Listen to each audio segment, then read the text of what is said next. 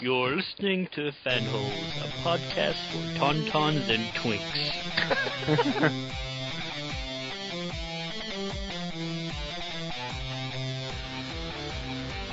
Hey baby, what's going on? This is my microphone voice. Where do you buy those at? I need one. But I was like, in my head, I'm like, I can totally Superboy Prime punch this so it makes sense, you know?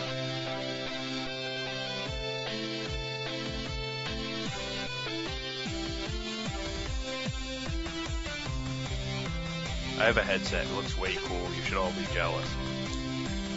We are. I'm with Mike on that one.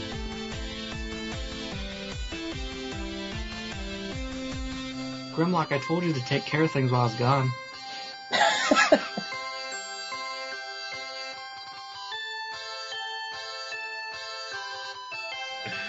We do a podcast? What the fuck?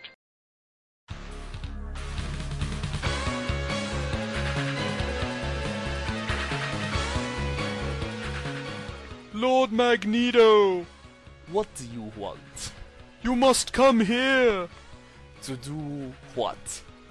I was just listening to the Flat Scan Humans Primitive Podcast, Fanholes. You must hear what they have to say. Thank you, Cortez, but that can never be. But they discuss science fiction, fantasy, and pop culture. Surely we must listen to them. There will be no such fanholes. But, my lord, I have already started the download. I gave no such order. Then I renounce you. You renounce me? Fanholes is my lord now. Soon you will fade away into nothing. Why, Cortez? Why have you turned against your own kind? Vengeance! Vengeance for our lost podcast, Fanholes! Do not concern yourself. I shall survive it.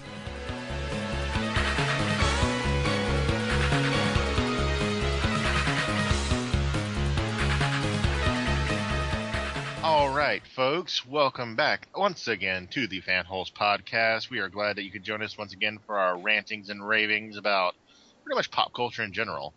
We have a big, giant table full of wonderful things to eat. Okay, one thing to eat, the rest to digest mentally. Ooh, pun. This week we got some cool stuff to talk about. We're going to be going over a couple interesting things. We're going to have the first ever Fanholes fast food taste test. What will it be? What have your favorite Fanholes digested? Well, you'll just have to wait and see. That's going to be our first topic, though, so you won't have too long. We're also going to go into our favorite TV sci-fi series that isn't started by Gene Roddenberry. Well, actually, just Star Trek, because actually Gene Roddenberry had a couple of shitty shows that kind of came out in the 90s or early 2000s, so that might be one of them. Who's ready for, what was it? Conflict Earth. Earth, Final Conflict. That one, yeah.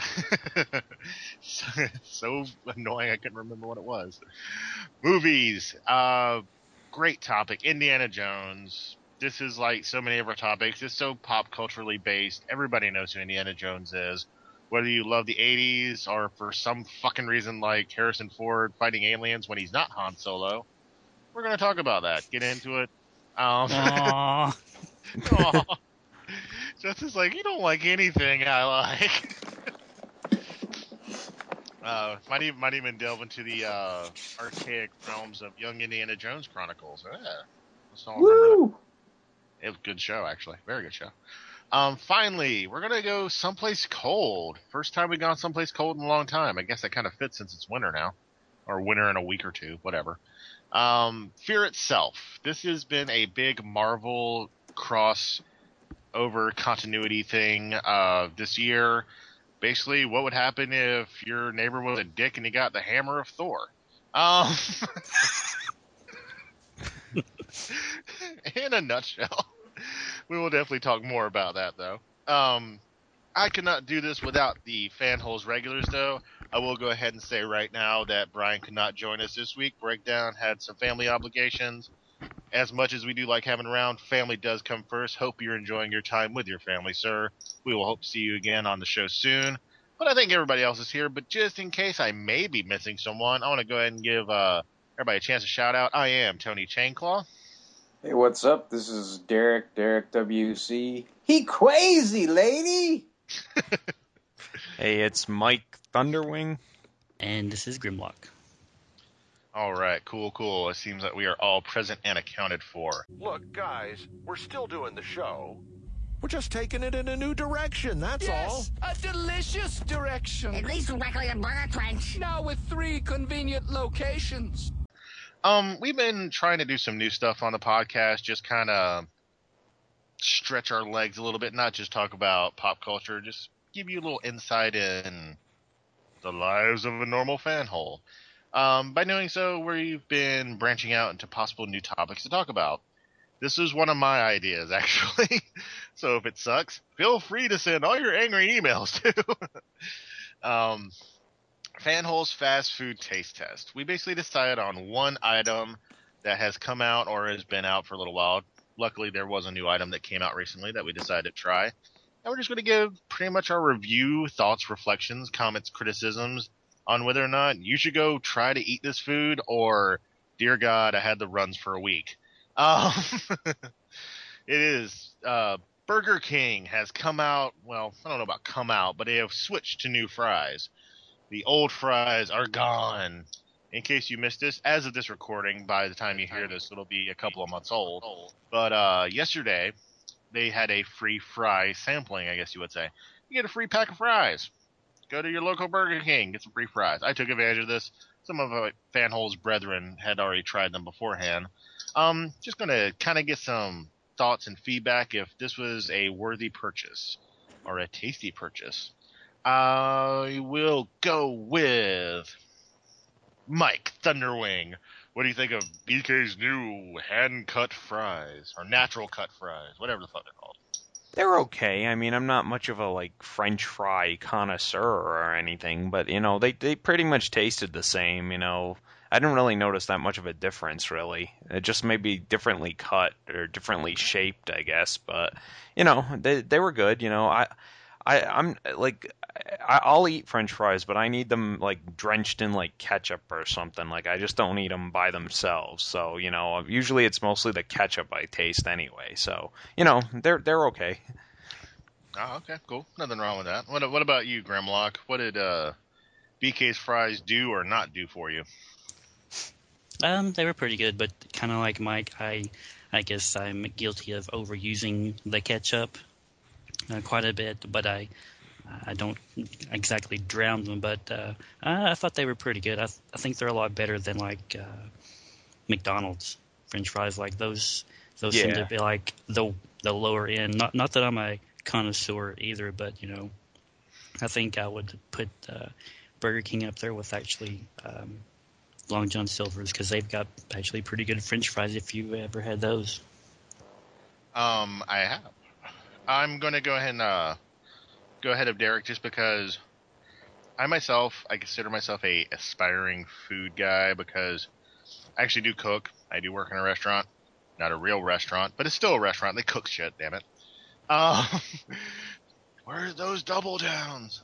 And I tried them, and unlike you two guys, that's why I went ahead and jumped in, is I am actually not a big fan of stuff on my fries.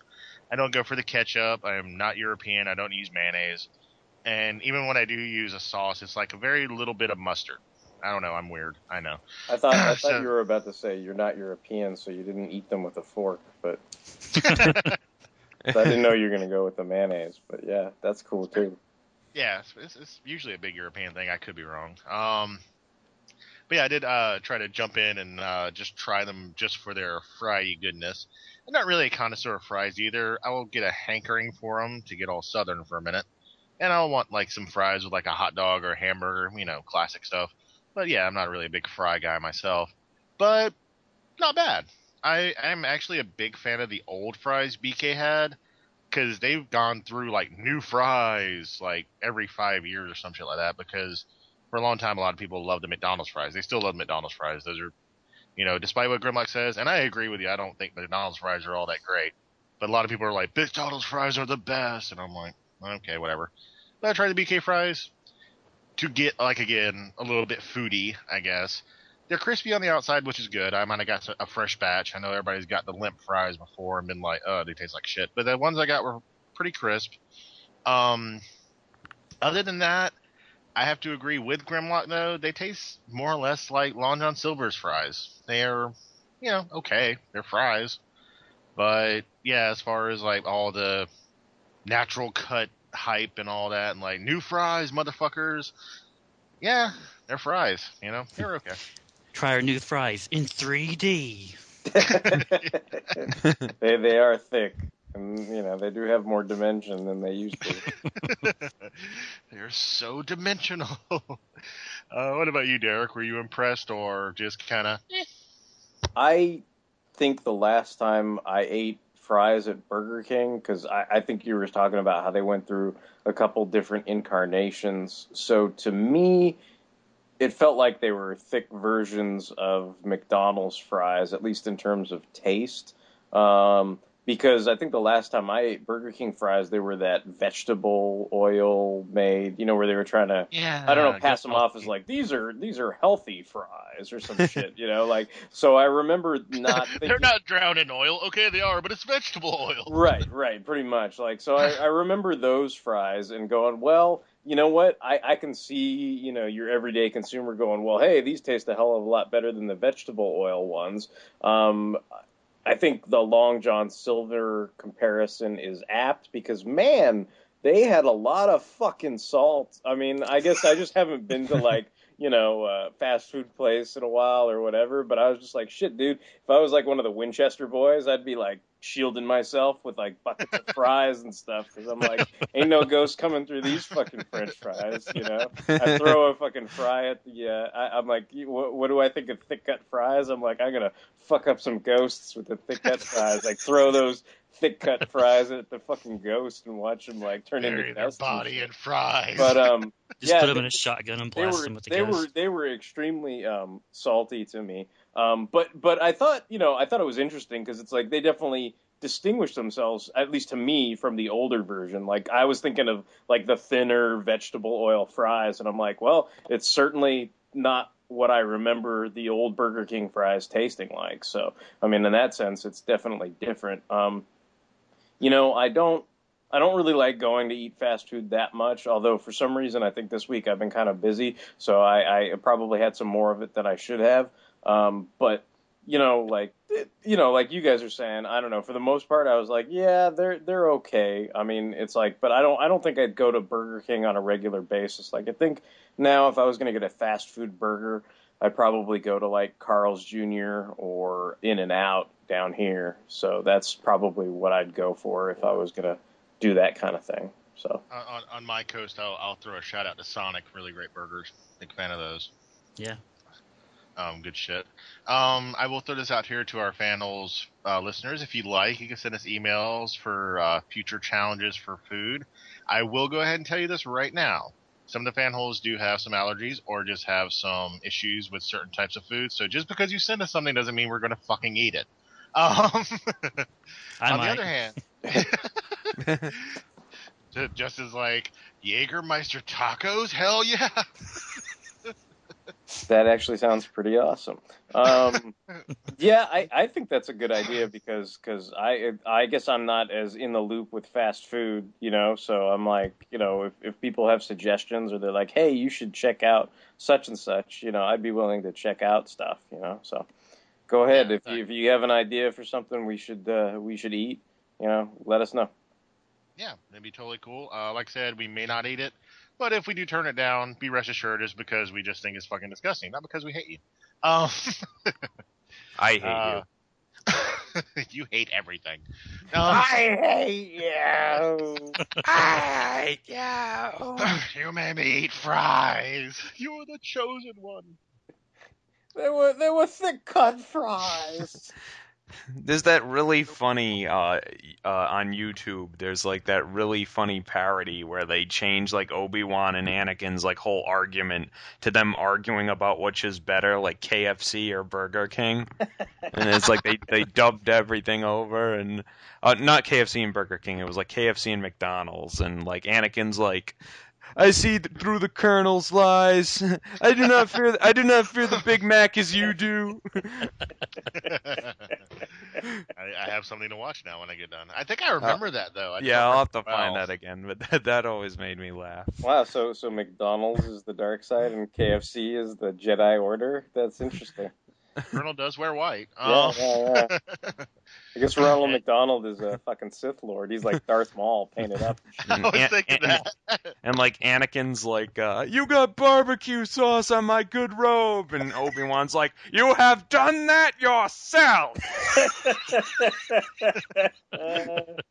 Like Anakin's all pissed off. You turned the Wendy's girl against me. Jeez.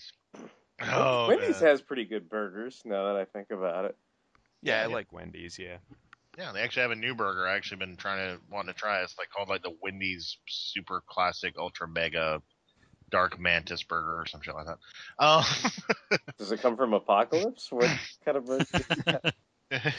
It's actually like Ed Asner's Granny Goodness. Try the new Wendy's burger. It's like Try the new anti-life burger. Yeah, I was gonna say that's some I can't do it. anti-life in it. I can't talk that long. Father. Only downside is you can't eat it if you have a level 12 intelligence. You're just too smart for it.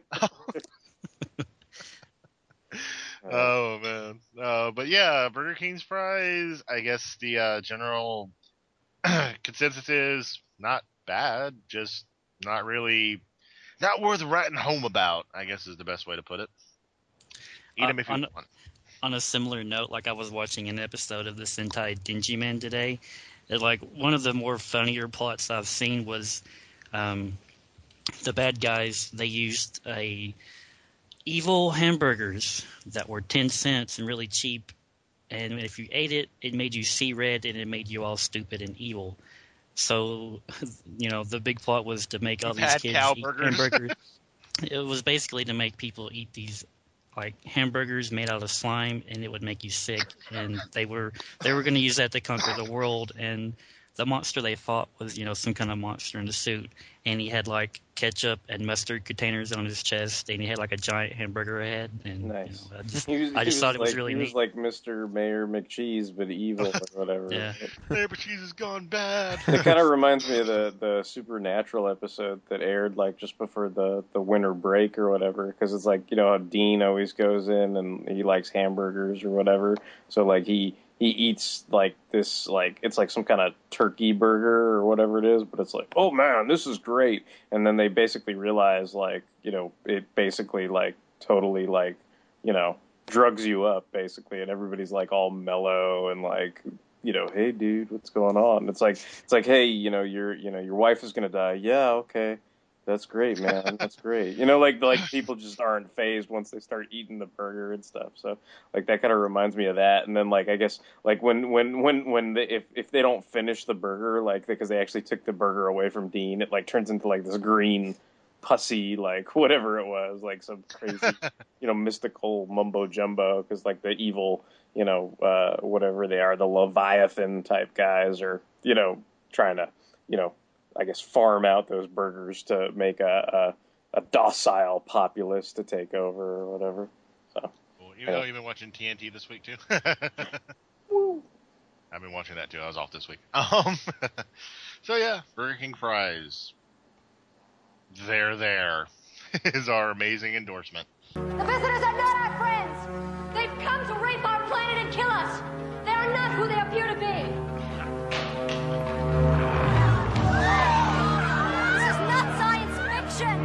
This is what they are. Yeah, we're going to go ahead and skip along merrily to the next topic. This actually should be a very interesting topic in a way, because we have pontificated in the past at length on Star Trek, which we're not going to do tonight. We're actually going to talk about our favorite sci-fi series that is not Star Trek. So basically, whatever is fair game, it could be a space opera, or it could be something as non-starship involved as Sliders, for example, or what have you. We're just basically going to go into that kind of realm of thinking. As I do play my favorite game of Fanholes Roulette, I am going to jump to Derek this time to start us off. what is your favorite show that does not involve a 5-year mission, sir? Well, for me, I think it's a pretty obvious choice, when I saw the topic, and it's easy just to pick one, because for me it'd be the television series or the miniseries that became a television series called V. They call the miniseries, the original miniseries, and then they had a sequel miniseries, V: The Final Battle, and then eventually NBC turned it into, a weekly television series that lasted for about a season. It's got about 19 episodes or whatever. It was created by Kenneth Johnson, and it's basically kind of a parable, analogy to,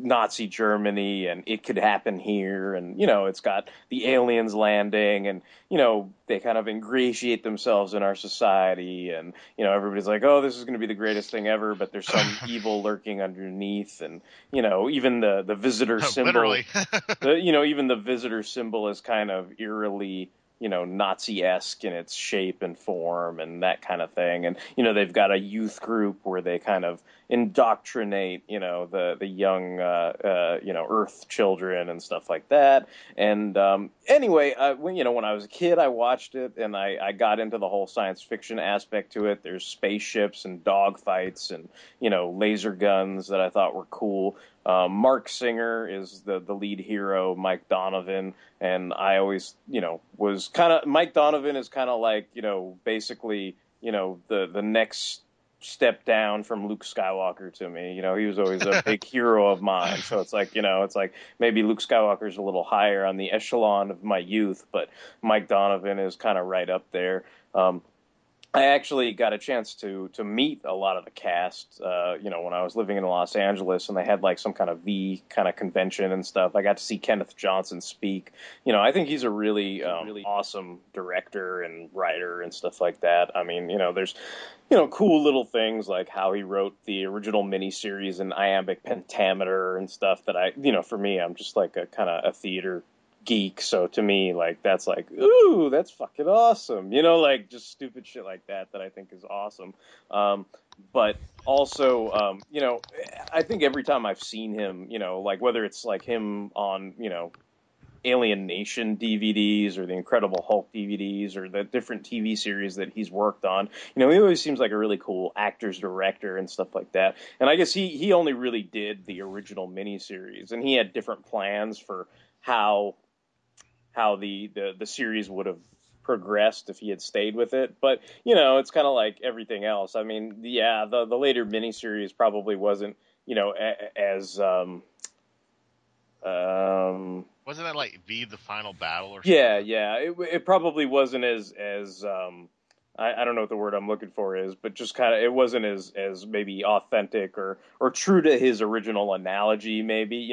They kind of pumped up the action a little bit more and left the, they left the parable part of it behind, I think, and made it a little more obvious, I think, But like I said, I was a kid. I enjoyed it. I even enjoyed the cheesy TV series. You got the guy from Star Trek II who was Khan's second in command, and he, plays one of the visitors, that's on the show. And you got Charles and Lydia. And, it became more of a dynasty type show with angry alien lizards, pretty much, at that point, where people were backstabbing people every other show, and in the midst of a bunch of action and stuff. And then, like, even in if I guess if Kenneth Johnson had had his way, Ham Tyler would have been a guy in a wheelchair. So I don't think we would have ended up with Michael Ironside. And I think him and Snake Eyes always stood out to me because I was like, oh, these are the badass dudes with Uzis, and I always thought they were like really, really fucking cool and stuff like that. And, so I maybe it's too brief a time to talk about the whole thing, but, I really enjoyed the series. It's definitely my favorite science fiction show that's not Star Trek. And, I really enjoyed meeting most of the cast that I did, whether it was like David Packer was a really nice guy, and he played Daniel, and, we got to meet Mark Singer and Jane Badler, who played Diana and stuff like that. And, Do you think it holds up well to the reincarnation of it, or was the reincarnation pretty meh? You know what's funny about that is, like, I guess I typically avoid remakes of movies, but I've been a little lax in terms of I guess, television series here and there. So, like, I watched both seasons of that V remake. I can't say I was overly, like, enthusiastic. You know, I kind of thought it was one of those science fiction shows that was made in the vein of the Battlestar Galactica remake. And I guess what I mean by that is that, you know, it was a drama. Grittier. I think it's one of those things where it was like a drama disguised as science fiction, and then to call in other science fiction shows. You know, it also had that sanctuary aspect where it's like pretty much every fucking alien scene was shot in a green screen. You know, so you're like, you know, basically you knew they weren't in any place real, tangible, or solid. You know, and that kind of, I mean, you know, sometimes it's kind of cool to be able to get away with stuff like that. But after a while, you know, you kind of have a sense of there's nothing solid in reality there. You know, it's like every time they were on the spaceship, it wasn't a real spaceship. Whereas, you know, the older show, you know, they had some corridors and yeah, they had to use some, you know, matte paintings and different things like that. But, you know, I think had they kept going with the Battlestar Galactica route, because they had, you know, Jane Badler on the show, you know, and then eventually, like by the I guess the second season finale, they actually had Mark Singer show up. You know, and not as the same characters, but kind of like that Battlestar Galactica remake. You know, they kind of, you know, brought old cast members back as different significant characters in the, you know, the new interpretation. I think that would have been cool and would have gotten me a little more hyped for it, you know, because I think I was more hyped by, you know, Mark Singer showing up at the end when then, you know, you found out it was canceled or whatever. But I mean, other than that, I just kind of like looking at like Supergirl in her underwear the whole time. So that was like my main I remember like that show. All the teasers were like, "Look, it's Jolene Blaylock and she's hot." You know, so I was just kind of like, it was like Laura Vander, whatever her name is, but I think it's Vander Snoot, isn't it? Vander. No.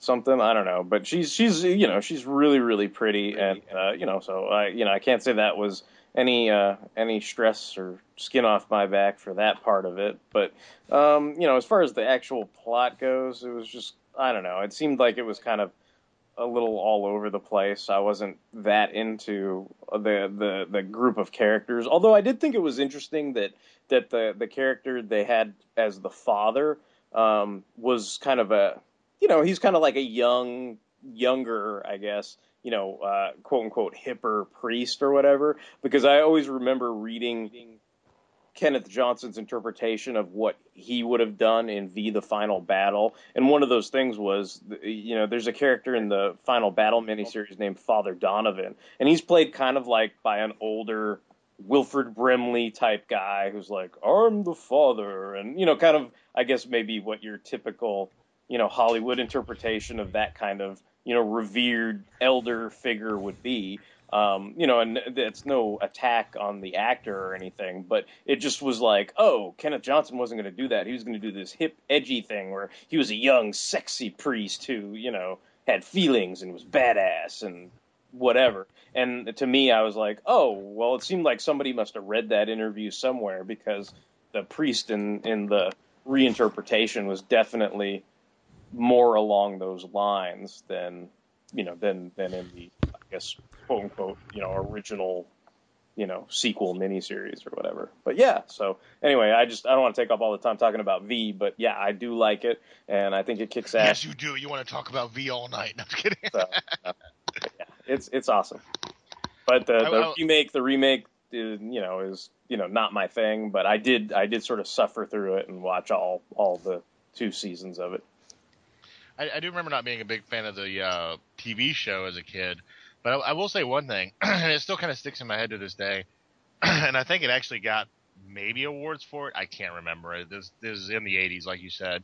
But the actual original miniseries had some really good special effects for a fucking TV show. Well, it was John Dykstra who did some of the stuff, so it's like the same guy who did stuff for Battlestar Galactica and the original A New Hope. But, you know, I'm just going to fucking call it Star Wars, you fucking prick. but Star Wars. So those effects were, for the time were pretty. Oh yeah, they're dated now, but for back then, yeah, they were really good. I have a feeling that if we remove Derek's face, we will find he is in fact a lizard man. and I can't stand all you Thundercats for how treated me over the years either. Speciesism. Yeah. I will say one thing. Aside the really good special effects, the first time they showed like the lizard face and all that was pretty fucking creepy. Yeah, and it was a good, I think that's what's interesting about it, because I think a lot of those key note moments in the original miniseries, like maybe because it's a remake and you know what's coming, but like in the newer series, like I don't remember feeling exactly the same way. Where when Mike Donovan finally like rips off the and you're kind of like, holy fuck, look at this dude, like But I guess to people now that are used to CGI and all that stuff, they just laugh and go, ah, he's wearing a plastic mask. That's so hokey. But to me, I thought it was a cool ass key moment where they really sold with the lighting and all that kind of stuff, like how cool it looked. So. Yeah, I've always been a fan of practical effects. I think they just, they speak to me. I'm an old school guy. I don't know. CGI looks good, but yeah, sometimes you just want to see that shit for real. But yeah, V actually is very much a cult favorite. There's a lot of people who really like it. So yeah, totally check that out. I think they're available on DVD. I'll go to you on that. Yeah, they're all, even the remake stuff is all available on DVD. But the original miniseries, the Final Battle, and then the series it's all Warner Brothers owned. So they released all that stuff on DVD and stuff like that. And cool. Yeah. Cool, check it out. I'm going to go to, like I said, since I started with Mike last time, and I did start with Derek, I'm going to go to Justin. What is your favorite either space cowboy, space opera, or maybe more homegrown kind of fucked up sci-fi? Well, I went with Babylon 5. That's probably my favorite non-Star Trek science fiction series. And it's something that I would watch occasionally with my uncle, but, it's like I said on the previous show, it's one of those shows where if you don't watch every episode, you have no idea what's going on. So, I would catch like an episode in season 1, and then I'd see an episode in season 2 or something. I would have no idea what was going on. Like season 2, they got a new captain. I was about to say, they had kind of a rotating cast on that show, didn't they? Yeah, sometimes characters would get killed off, or they would just get, reassigned or written out or what have you. But I remember when I got into it, I started watching season 1 when it started on TNT, because TNT got the rights and they were producing some of the TV movies in the 5th season. So I started from episode 1, and the first season, if you've ever watched it, it's really slow. It takes a long time to build up, so you're just like, well, why am I watching this? This isn't all that good. But then in season 2, they bring in Bruce Boxleitner as Captain Sheridan, and that's where the season, that's when the series really starts to take off. And then some of the storylines come together, like the Shadow War that gets more involved, and the Londo and Jakar end up going at it. Their species, they go to war with each other, so they're at each other's throats. And then after that, they kind of, after the Shadow War ends, everybody thinks Sheridan's dead, and then he comes back, and they have a big civil war. And then the 5th season is just kind of like an epilogue. They're like tying up loose ends and showing you stuff that might happen in the future, or stuff that they have alluded to in the first season, and you're kind of seeing the payoff. So it's a very I guess kind of operatic thing. And J. Michael Straczynski wrote I think he wrote 90-something episodes out of all 5 seasons. So he was a trooper. He actually wrote most of season 3 and 4 all the way through. So that's quite a bit of dedication. I can remember reading an interview with him, and I think it was Comic Buyer's Guide, where he talked about he pretty much just chained himself to a typewriter and was writing constantly. And his wife was like, "I never see you. Where are you?" He was like, he's saying he nearly killed himself just writing scripts constantly. I think a lot of his work on Babylon 5, like, he was already a pretty well-known writer. I mean, he wasn't like some, fucking obscure dude back then. But I think a lot of his work on Babylon 5 is pretty much what led into his comics work, right? Yeah, I mean, before Babylon 5, he was writing like He-Man, Ghostbusters. He wrote like 10 or 12 episodes of the 80s Twilight Zone. So, he was pretty well known, at least in the science fiction genre. He was a pretty well known writer. Yeah, I think I could be wrong. But I think his like first comic work was Rising Stars, wasn't it? Yeah, I think that's what I remember. Yeah, it was pretty good. I was going to ask you, actually, Justin, since you're a bigger fan than I am, I will admit I'm not a huge Babylon 5 fan. Do you think that the quality actually, like, especially like budget-wise, did it actually upgrade when it went to TNT? Because I know it was syndicated for like the first 2 seasons or first season. The first 4 seasons were actually syndicated, I believe. But, okay. It's one of those things where it's like I guess it's kind of dated by those early CGI effects. Like, if you were to show... Yeah, it was all CGI, right? Yeah, all the, special effects were mostly CGI. So I'm sure if you were to show it to somebody a lot younger than we are, they would just be like, oh, this is lame, it's really goofy looking. But, it never bothered me when I was originally watching it. It doesn't bother me now. It's just, I don't know, I guess I'm just used to watching things with goofy special effects. But there was a bit of a budget increase. You can definitely tell it in some of those made-for-TV movies. Like, some of those have really good special effects. I think that's what kind of turned me off of it originally, because I think I tried to catch like the first season, and I'm a pretty big sci-fi fan. I like something good, which is not saying it's bad, but I remember the first season especially was very guilty of like when they had the space battles, a lot of the explosions had that kind of shatter effect, Yeah, there was a lot of that. Yeah, and I just was not a fan. I was like, oh, it exploded, and that ship was made of glass, I guess. One of the things that kind of drew me to it too was the fact that it had a lot of like reoccurring, genre actors like Bill Mummy as Lanier, and Chekhov as the evil Psychor cop Bester. I mean, he's like the complete opposite of Chekhov. He's just just so evil. He was a dick. Yeah. Yeah, I know another thing they were pretty fond of. It was kind of like actually, I can't remember if there was another show that did this. They were actually really fond of like using real space, like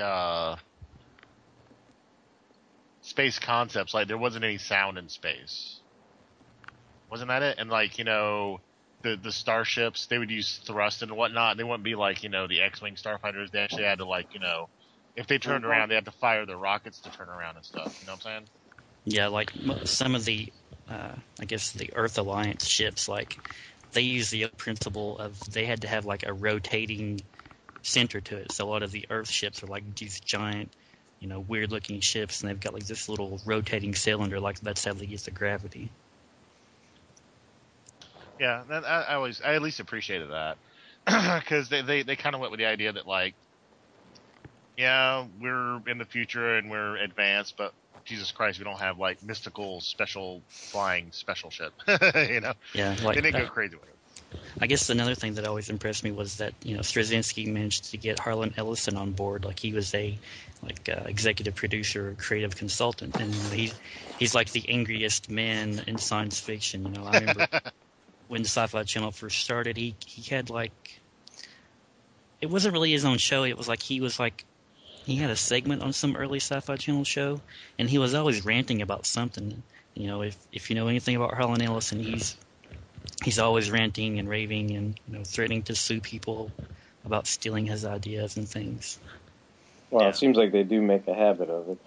Yeah, like with James Cameron or something. Or like I just keep thinking about all the stuff about Bill Mantlo, the Hulk writer and stuff. Because when I was doing the history of comics on film thing, it was like, well, the first thing I read was how they were talking about how they had the idea for the child abuse, thing for the Hulk, and that was like apparently a Barry Windsor Smith thing that they filed away, but somehow magically Bill wrote the story about it, so you're already kind of like, well, that's kind of shady, and then there was another funny story about, I think it's like Hulk 141, where basically it's like there's like a future world where it's basically to a kid of the '80s, it sounds like the Terminator, but it's really based on that Harlan Ellison short story where, there's a guy in the future and basically, he's like, the Kyle Reese type character, and he's like, in a war-torn future or whatever.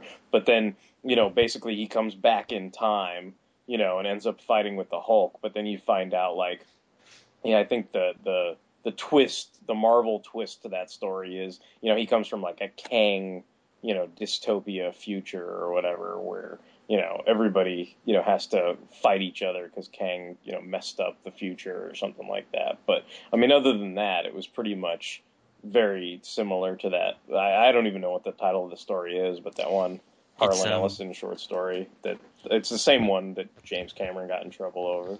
Yeah, it's a demon with a glass hand. Yeah. It's an Outer Limits episode, right? Yeah, that's probably my favorite episode of the Outer Limits, actually. Yeah. That's a great episode. Cool. As I went to Derek beforehand, on Babylon 5, I'm not quite as aware. Are they available on DVD, or I know it's definitely not syndicated anymore. It's not on TV. Yeah, I know they're on DVD. Are those TV movies on DVD too? They are, but you have to get them in one big box set. Oh, okay, so they have like all the TV movies in one set? Yeah. That's pretty cool, I guess. I mean, at least you get them all, right? Yeah. And there's also a separate little DVD. They came out with kind of a one-shot thing in 2007 called Lost Tales or something, and it was supposed to lead to a series of like straight-to-DVD, like mini episodes. Okay. But apparently, like, Straczynski wasn't happy with the special effects or the writing or something, so they only did one of those because one story focuses on Captain Lockley from the 5th season of the show. Okay. Then the next story is Sheridan, and then he said they were going to do a story with Garibaldi and something else, but they ended up canceling it for whatever reason. No more Cat Grant, no more Tracy Scroggins on DVD. Sadly, no. Life is like a hurricane. I remember like Howard Stern was Babylon. I remember Howard Stern was like in love with her when she was on like Lois and Clark. Like it was kind of funny listening to him because he was like, "Forget about that Terry Hatcher. I want this. Who's this girl? This Scroggins girl. She's hot, But what a Scroggins. I was kind of like, I don't know what crack Howard's on. I'd take Terry Hatcher any day of the week, but whatever. But Yeah. That's nice. nicely wooded. So, like I said, I'm not gonna lie. I've never been a really big fan of Babylon 5, but it's not because I thought it was horrible or I didn't appreciate it. I just never got into it. It's one of those things. However, I do know a lot of people like Justin who are totally into it, think it's a really good show. So, I could definitely give it a fellow recommendation just because it has got a lot of good buzz. A lot of people do like it. A lot of people are pretty diehard fans of it. So, yeah, totally check it out on DVD. I'm probably going to say a show that people – I'm going to go ahead and go next. I'm probably going to say a show that people wouldn't expect me to say, but I find myself watching it a lot. It's not something I actually seek out, but as far as a show that is not Star Trek that I really enjoy, I'm going to go with Stargate SG-1. It's got fucking MacGyver in space. It's got, I mean, really, it's got the big black dude who kicks ass. He's basically Clubber Lang in space. It's got Amanda Tapping, who's, when she was blonde, and to me, honestly, a little bit hotter than when she was in the Sanctuary. I don't know, the brown hair doesn't do anything for me. It's got Daniel Fuckwad Jackson, who, depending on the episode, is a complete twat or is actually useful. And I don't know. It's one of those shows that, like I said, I'm not religious about it. I don't like, ooh, is SG-1 reruns on? Gotta watch it. But for some reason, if I'm flipping through the channel and I catch the beginning of it, because you have to catch the beginning of an episode or you are lost. It's not as continuity bound as Babylon. But the episode itself, you have to know what's going on in the beginning or you're just going to be like, eh? But, yeah, SG-1 is really good. I mean, especially a lot of the, like, earlier / to middle season episodes. Later on, when it became Stargate Farscape, I don't know. See, it's funny because for me, that's when it's like I know my dad liked watching Stargate SG-1, and one of my good buddies, Keith, he loved Stargate SG-1, and so like I kind of like I guess what you're saying. It wasn't a religious thing where I watched it all the time, but I knew of the TV series, and it's not like I was a novice if I should happen to watch an episode. But the only time I started watching it religiously was when the Farscape people came on, because what's funny is if it wasn't V, like if I didn't love V so much, like Farscape would be probably the next thing on my list. So, it's like I love Farscape to death, and like that, once those guys appeared on the show, I'm like, oh dude, it's Ben Browder, like he's awesome, and it's like I don't know that he got the chance to be that awesome on SG-1 per se, but I still was there for for all those episodes. I think it was just the how like sweeping the change was. It wasn't that like, oh no, they killed Colonel O'Neill, or oh no, Amanda Tapping's doing other shit, so she can only be on a couple episodes a season.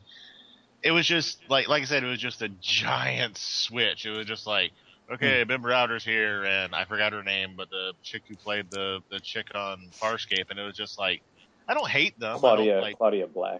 Claudia Black. I don't think that it was a bad thing. I don't even think it was a jumping the shark thing. It was just I mean, not to sound like a fanboy, which I will, it's okay, but it really did reek of, we got one more season, we already put money in this episode, so we're just gonna do what we can with it, and it wasn't bad. I mean, they could have done a lot worse.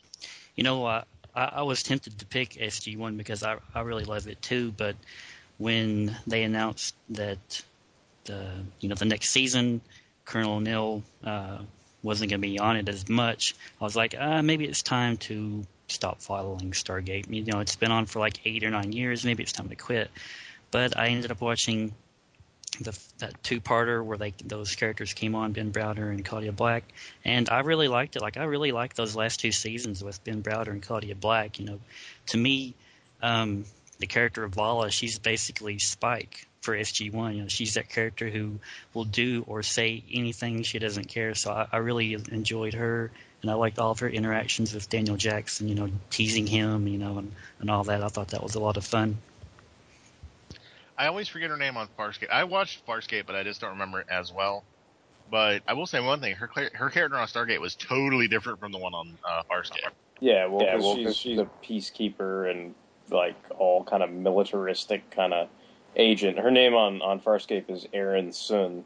But, yeah. But yeah, the it's like on Stargate she was like whoring it up and just doing this kind of gave her a chance to kind of stretch her legs a little bit, I think. Whereas maybe Ben Browder, got to be the lead on Farscape, and he was kind of like, he did get a lot of cool lines and geek references and all that kind of stuff on Farscape. But whereas, he was a little more, I guess, the character, what's his name? The colonel on Stargate or whatever. Like that character was a little more straight-laced, I thought. So he had to be the good guy, Which, like I said, I really don't blame those guys. I mean, I guess I just liked it because those 2 seasons kind of shifted. It went from more of, you had like 8 years of basically just gold constantly. And I'm like, man, can't they get rid of these guys? What was the name of the bad guys? And then the Ori. Yeah, and then they went to the Ori, which was more of a, kind of like, there was a lot of like King Arthur mythos in there and a lot of like religion stuff, and I really dug that. I thought that was very interesting. Yeah, I don't think it was badly done at all. Like I said, I'm not hating on it. It just, again, like, kind of like Babylon, kind of like V. I just wasn't as into it as much. And again, I will kind of, I guess I would say, go to the Jack O'Neill man crush. He was just so badass in so many episodes. Well, I guess for some people, like the same way like Mike talks about, Buffy season 6 being that kind of jump the shark point, probably for a lot of Stargate fans, it's like once it switched over to, the Farscape cast members coming on board. Maybe to some people like that, they're kind of like, oh, now I kind of jumped the shark or whatever. But it is a exceptionally long-running science fiction television series, so there's no denying its longevity and life and everything. Me, I like to make fun of the fact that every alien dimension they go to looks like fucking Canada. But but other than that, like I enjoy watching the show. One episode they're just going to run to Flash. There's some things where people are like, oh, the replicators are basically the fucking Borg, and different criticisms like that. But I enjoy watching the show, and I enjoyed watching like some of the spin-offs like Atlantis and Universe. I at least give Stargate like a lot of credit on giving some of my favorite sci-fi actors more longevity, like Jewel Staite and Robert Picardo. They allowed them to have other series just besides the one that they were most known for. So yeah, I was totally happy about that, and the Farscape guys too. Yeah. That's always a cool thing. I never got into Atlantis as much. Stargate Universe, to me, and I may sound like someone we know, but this is just an honest opinion, kind of sucked ass. But the original Stargate was, always really good. I mean, and for our Fanholes listeners who are horny fanboys who can't get a date, and if you are, I feel bad for you. First couple of, the first 2 seasons, I think, on Showtime, or first 3 seasons, titties aplenty. It was on cable and like a premium channel, so if you want to hear some cussing and some random go-ah-ooh boobies, go ahead for that. I think it's like the first 2 seasons, but I always found that funny. I'd watch older DVDs and stuff and be like, I want to watch this. My friend would bring some stuff over. He's like, watch Stargate. I'm like, I don't hate it. I'll watch it. Let me watch Stargate, and I'm watching Jack O'Neill and stuff, and I'm like, I just saw alien boobs just go by for some reason. I used to watch it on Sci-Fi. But Stargate, one good thing about it is available on DVD. I do know that for a fact. But again, it was a Sci-Fi channel mainstay for years, and they replay the fuck out of it. You can usually catch it on late at night. They usually show at least one episode on their late night rotation. So yeah, check it out. Stargate's pretty good stuff. I enjoy it highly. If nothing else, like I said, Jack O'Neill, MacGyver in space. So. Last but certainly not least, we're going to go to our good friend Thunderwing. Mike, what's your favorite sci-fi show that, again, does not involve Vulcans or any kind of weird Pon-Farr shit? You guys mentioned X-Files and Sliders. I used to watch those, but they didn't really stick with me, and they're not shows I'd go out of my way to collect on DVD or anything. So I picked this show's kind of got is more of a comedy show, but it's got decidedly sci-fi elements to it, and my pick is Red Dwarf. And I knew you were going to say that as soon as you said comedy. Yeah, I knew if Brian was here, he'd have my back on this too. But I love Red Dwarf. It's like a dysfunctional, sort of Star Trek almost, but it's only a very small cast, and they're all stranded on a abandoned space station. And then in later seasons, they lose Red Dwarf, and they only have the Starbug, the little shuttle to be on, and it's a lot of situational comedy in space and stuff, and there's a lot of they take premises a normal premise you'd see in a Star Trek episode usually and make it into a comedy thing, and I don't know, there's it's just really funny, and they did Aliens one episode, right? Yeah, they've got the face hugger type things, and then they've got time travel a lot, and just a whole load of different things. I gotta say my favorite episode, and I think it was the very first one that I watched actually, where they find this planet where it used to be a humongous historical theme park of notable people from Earth history, and they're all droids, and all the worst people in history and all the best people from history have this giant war on this planet. So they go to the good side, and it's the good side is Albert Einstein, Elvis, Pythagoras. Marilyn Monroe, isn't it?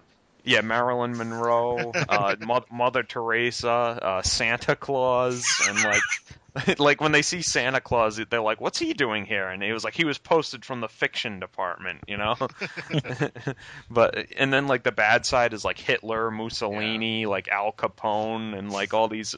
But it's really funny because like Rimmer, who is basically like the scumbag of the show, pretty much like he decides to like mold the good guys into an army because they're all like a bunch of like pacifists and poets mostly, except for Elvis. Elvis is always like and like carrying a machine.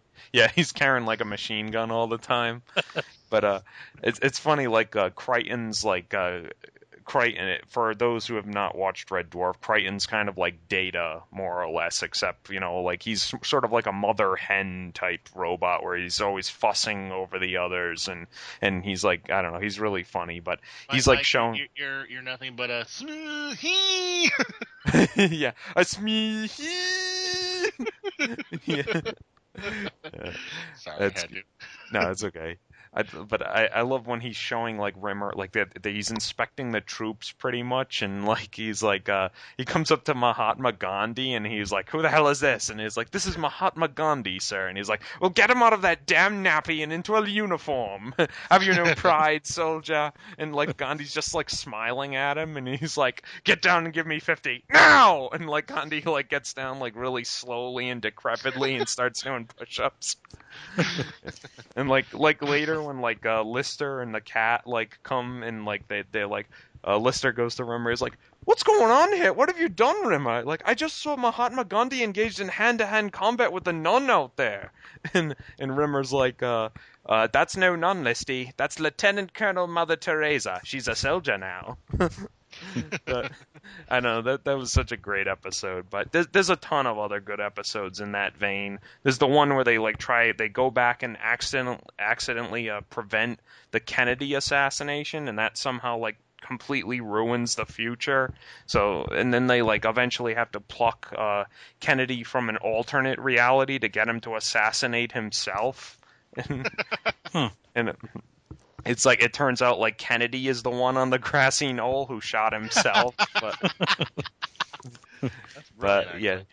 See, yeah. I've never watched any of this show before, but what you're saying sounds really interesting. Yeah, it has a lot of great premises like that.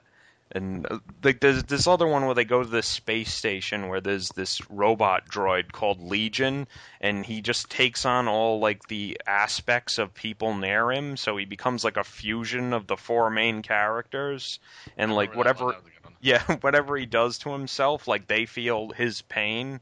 So he's like, if there's any more back talk, the scalpel lands here, and he points it at his nuts, and like Crichton's like, "That kind of tough talk doesn't scare us," and the rest of them goes, "Yes, it does." I was going to ask you, Mike, since we kind of hit on it. Derek was talking about Final Battle, and I remarked on Farscape. Do you think I am rather acquainted with Red Dwarf? Do you think they jumped the shark when either A, Rimmer left the show for a little while, or when they brought Kochanski in to replace him? They're not as good, but there's still a lot of funny episodes like after that. Like, and then the season after that, they went back to Red Dwarf and they were like criminals for a while. Like it got really complicated after a while. They're like Red Dwarf got rebuilt or something by like the nanobots, and like it restored everyone on the crew who died. And then they were I forgot, like they were criminals because I guess they thought that they stole Starbug, and that was like the in jail season. But yeah, there's still good stuff in those seasons. But yeah, you're right. They weren't as good as they were like in the I should say like series, to use the British term. Like series, I guess 4 through like 7 were the best ones, and then like eventually, they started to, towards the end, they started to get a little not as good. And I didn't even like the first couple seasons, like not as. Like, there were good points, but it took a while. I think until they added like Crichton to the cast, it didn't really take off until then. I still like though, like when just again for people who may not know about the show, because it is a BBC show, so you may not have seen it. Lister is a guy who's a pretty much fuck up, and he gets put into cryostasis because he brings a cat on board, which is a big no-no on the mining ship that they're on. It's a big space mining ship. So he gets put into cryostasis, and the ship fucks up, and there's a big radioactive leak. He gets awakened like millions of years later. So he comes out of the cryostasis, and the only person on there at the time is Holly, which is short for the hologrammatic computer that runs the ship. And he's just walking around. He's like, "So what you're saying is everybody's dead?" "Yes, Dave." "Blah, blah, blah, blah, blah, blah, blah." "Yes, Dave, they're dead." "Blah, blah, blah, blah, blah, blah, too?"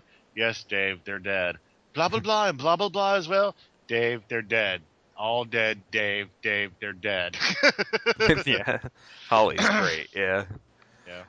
It is a really good show. I do know for a fact that those are available on DVD. I will say one thing. I don't know if you agree, Mike. Kind of pricey because they are BBC shows. Yeah, they were definitely pricey. I mean, I think I asked for a lot of them for like a certain Christmas or birthday present, I know, and my mom was like, wow, these were really expensive. I had to order them online and whatever, and I was like, yeah. So I don't know if they've released them cheaper, like, or on Blu-ray since then or what, but yeah. There are a lot on YouTube if you want to check them out there, but I will admit quality's not as good, and also a lot of people upload them, have to chop them up because they don't have the whole director status, so you don't get like a full episode. You have to kind of watch. It looks like now there's a complete collection that is only $77.49 on Amazon, but take into account that like on buy.com, shipping. Well, no, that on buy.com that same set is $212. Damn. You know what I mean? So like that's pretty good, yeah. Obviously, that's a pretty good sale. And then you were talking about Blu-ray. It looks like, I think this is, maybe it's the first season or a movie or something. There's something called Back to Earth that's on Blu-ray. That is the most recent one. That came out like a year or so ago, and it was kind of like a reunion.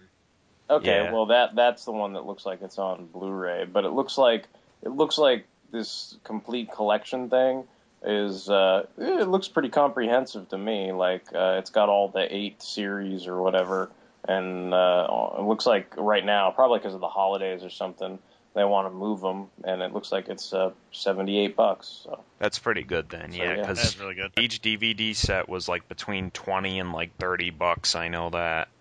It seems like any kind of like British TV show you find on DVD is ungodly expensive. Like that's the thing that keeps me from buying Doctor Who DVDs. Because those are you'll get like 13 episodes for a series. It's going to be $80 or $70. I'm like, oh really? You can keep that. That's okay. Well, it I reminds love Doctor me of, Who, but not that much. It kind of reminds me of how anime used to be, where you'd have to get like 3 episodes for $29.95 or whatever it is. It's all the licensing and import fees, I guess, to release it. On these shores. So yeah. I will say one thing. I don't know if Mike will agree with me because I could be wrong on this. I am not a huge BBC file. I don't know if you are or not, Mike. But like, as far as I know, Red Dwarf is also credited for being a really long running show too. Yeah, well, not like episode wise, but like year wise. Like, because each series is like like Justin said, each series is like really short, like between 6 and 10 episodes a piece. So technically, when it says you get all 8 seasons there, you're only getting like 50-something episodes maybe. But it is. You get like 8 episodes for a whole year. Yeah, exactly. Yeah. So it is like it's long running, but only in terms of years, not episodes. Yeah, and they're supposed to do a new season too, like next year. They said like that TV movie you just mentioned, Back to Earth. I guess that kind of revived it a bit. So they're supposed to be filming a new season. I know that, but cool. Definitely, yeah, I might want to check that out. I am a big fan of Red Dwarf too. Maybe not as much as Mike, because there was a couple episodes you mentioned that I'm not familiar with. I kind of got out of the later seasons. I'm really familiar with the early ones. But yeah, Red Dwarf is really good. If you like your science fiction, not so serious, but at the same time, there's a couple of fart jokes and there's a couple of poop jokes, and yeah, they do kind of go a little lowbrow. But at the same time, they will snap it right around and make a really smart fucking joke, and you're like, ah, like, you guys are thinking. I like when like Rimmer's like, broadcast this message on all known wavelengths in all known languages, including Welsh. Yeah, exactly. Yeah, like Rimmer's really proud of knowing Esperanto, and they're all like, Esperanto's a dead language. But yes, William Shatner knows it. Exactly. But yeah, totally check out Red Dwarf. I would say check out all these series. Like I said, even if I'm not a fan, who the hell am I? I can't make your decisions for you. They all have something definitely worth watching. So yeah, check them out. All on DVD, all readily available. Some of them you might pay a little bit more for, some a little bit less. But hell yeah, if you like good sci-fi, that again is not Star Trek, definitely check them out. I came here to save you. Oh, yeah? And who's gonna come to save you, Junior? I told you.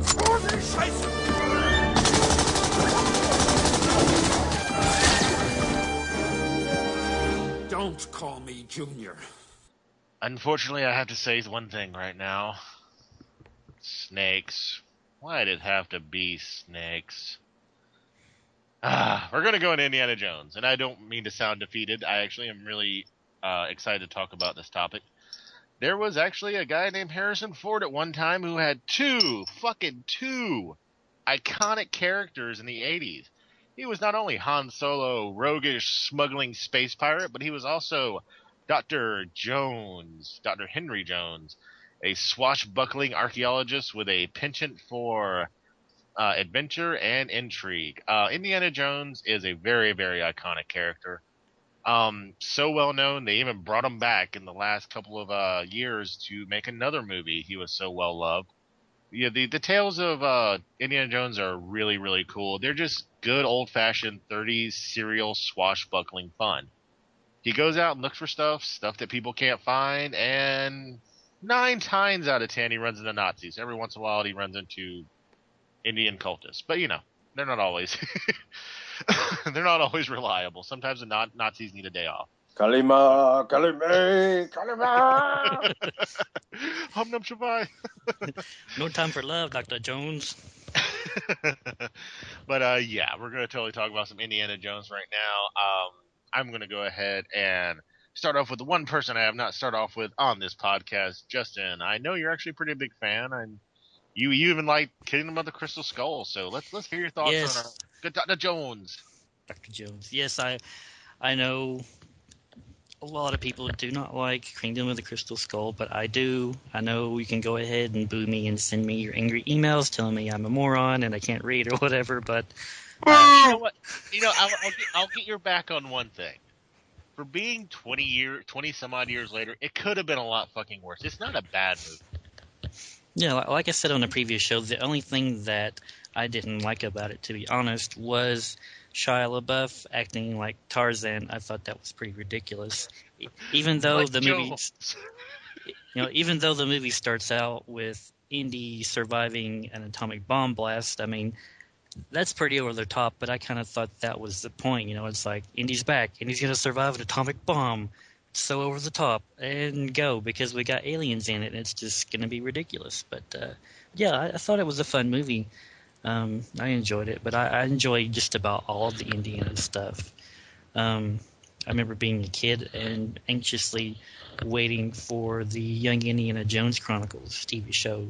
Like, I really enjoyed that, It's no secret I really enjoy history, so it's like, it's like taking peanut butter and chocolate. They go together so well, why wouldn't you do that? So, you would have Indiana Jones in World War I, or, he'd be teaming up with Theodore Roosevelt or some other historical figure, and I'm like, wow, this is really cool, It is really cool, and Indiana Jones knew who the burn victim was. He totally, I liked all the historical stuff. The one thing I will say is that this is a case of George Lucas's special editioning that I actually liked, because when I was a kid and those Young Indiana Jones Chronicles came on ABC, I fucking hated the little old geezer pirate-looking, Indiana Jones guy that had no eye. Where it's like, Yeah. come here, kids, I'm going to tell you a story. When I saw that, I was like, that's not fucking Indiana Jones. That's bullshit. Like, I couldn't stand that. So, like, that was like a turnoff for me for years when I was a little kid. But I remember how they repackaged them, as just TV movies and stuff like that. And, when they showed them on the Sci-Fi Channel and the History Channel and all that stuff, like, they're really good movies. And Sean Patrick Flannery is great as young Indiana Jones. So. Yeah. Who played young Indy in Last Crusade? Was it one of the Phoenix? It was River Phoenix. Yeah. The one who died. Yeah, because I always felt bad about that because he was a good young Indy too. I always kind of lamented the fact that he died. But only I will laugh after someone's death. Let me ask the Fanholes a question. Like, which of the movies is your favorite? I got to go with Last Crusade. I really loved how Connery and Ford played off each other. That was just great. Yeah, I got your back there, Tony. I like Last Crusade the best, too. I don't know. To me, it's like a tough question because I'll just say I've never seen The Crystal Skull. And I know that Temple of Doom is like regarded as horrible, but like I kind of have a soft spot for Temple of Doom. Like that's like right up when I was like watching Indiana Jones. Like that's probably, like how you have your Ghostbusters 2 and your, Star Trek the Motion Picture and stuff like that. like Temple of Doom is probably my version of that, where I look around and go, what do you mean this is bad? Like, this is awesome. Like, he's fighting crazy Indians who eat monkey brains. What's wrong with that? Like I don't know, obviously, like, I didn't understand the movie, in that context at the time or anything like that. I just enjoyed it for what it was, so there's that. I will say one thing. I don't know why everybody hated Short Round. I thought Short Round was fine. Yeah, I think Short Round kicks ass. But I mean, in terms of like, I would say either Temple of Doom or Raiders of the Lost Ark for me. So. That's cool. Yeah. One thing I kind of wanted to kind of delve into. I want to say there were comics, but I'm not sure, so I'm not going to really touch on that. Yes. But what do you think about? There were lots of comics. comics. There were many comics. Yes. There was a Marvel comic series, and there were like tons of miniseries from Dark Horse. Cool. Yeah, like I said, I wasn't sure because I wasn't really into Indiana Jones comics. Did you guys like the comics? I obviously did not read them. So I read some of the Marvel comics. I don't think I've read any of the Dark Horse ones, though. The thing that stuck out to me about the Marvel ones was I think like John Byrne did like the cover to issue #1, so I remember having that because I like John Byrne's art and stuff like that. But I can't speak too much to the Indiana Jones comic books. I know there was like one. I think one of the Dark Horse ones. It was like he was looking for Atlantis or something like that. Like that's kind of what I remember about that stuff. I'm kind of the opposite of Derek. I never read any of the Marvel ones, but I read a few of the Dark Horse. Like, I never read, it's called Fate of Atlantis. I never read that one or played the video game it's based on, but I did read The Spear of Destiny. And there was a series that came out around the time of Crystal Skull. I think it was called Ten with the Gods or something like that. Like, I read most of that. I think I ended up missing, like, the last issue because I just couldn't find it. But, your mileage may vary on the Dark Horse comics. Some are really good, and some are just kind of meh, I guess.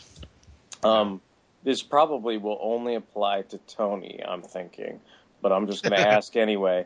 Did you, Tony, sir, have Raiders of the Lost Ark Kenner action figures, like with the Indy that whipped and, that kind of stuff? Or I actually, for some fucking reason, and I still do not know to this day, I don't know why I purchased them, but I had Belloc from that line. Yeah, what's funny is because the guys, this is what I had. I had Indiana Jones who came with the whip.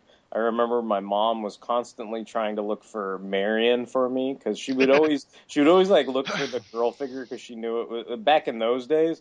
I rare as guess hell, that usually they were rare and weren't like, well packed or whatever. The only exception I can think of that is there were like litters of baronesses like running around the G.I. Joe aisles. Like most times it was like, hey, can we get Scarlet? And it'd be like, yeah, we don't know. Like we're gonna have to look for that figure. Or we're gonna have to look for. It'd be like, what, Lady J? Oh, I better get this now because I'm never gonna see it again or whatever. So they're like the Hollywood producer. Hey kid, you want to buy the Baroness? She's got black hair. She's got leather. yeah, exactly. She's hot. But yeah, so like I had Indy, and then there was the mail away. I had the mail away Belloc because it's like you had to mail away for him or whatever, and he had like the little I don't know, Arabian red robe or whatever when he's calling up all the spirits and stuff like that.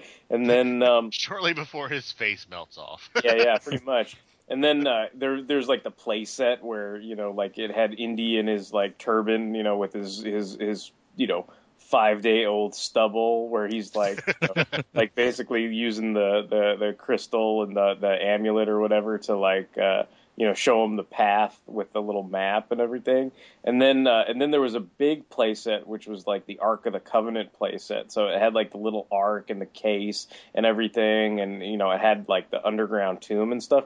But what was funny was I was like, you know what, Mom? And she's like, what? And I'm like, there's not enough snakes in this play set, so like she helped me and stuff, and we like painted like a bunch of extra snakes on that play set. So it was like that play set. She just comes into your room at like 12 o'clock in the night and just throws a giant king snake on the play set. Yeah, I know. There's your snake. No, but it was funny because it was like, I remember we like that play set ended up having a bunch of green snake, extra snakes painted on it and stuff like that, because I was like, there's not enough.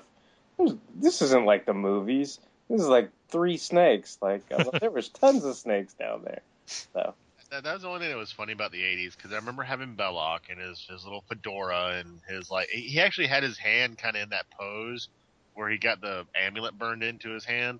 Yeah. But he didn't have an amulet, so he was just kind of going like, hi. And I remember having him, and for some, again, stupid fucking reason, Perseus from the Clash of the Titans action figure line. Nice.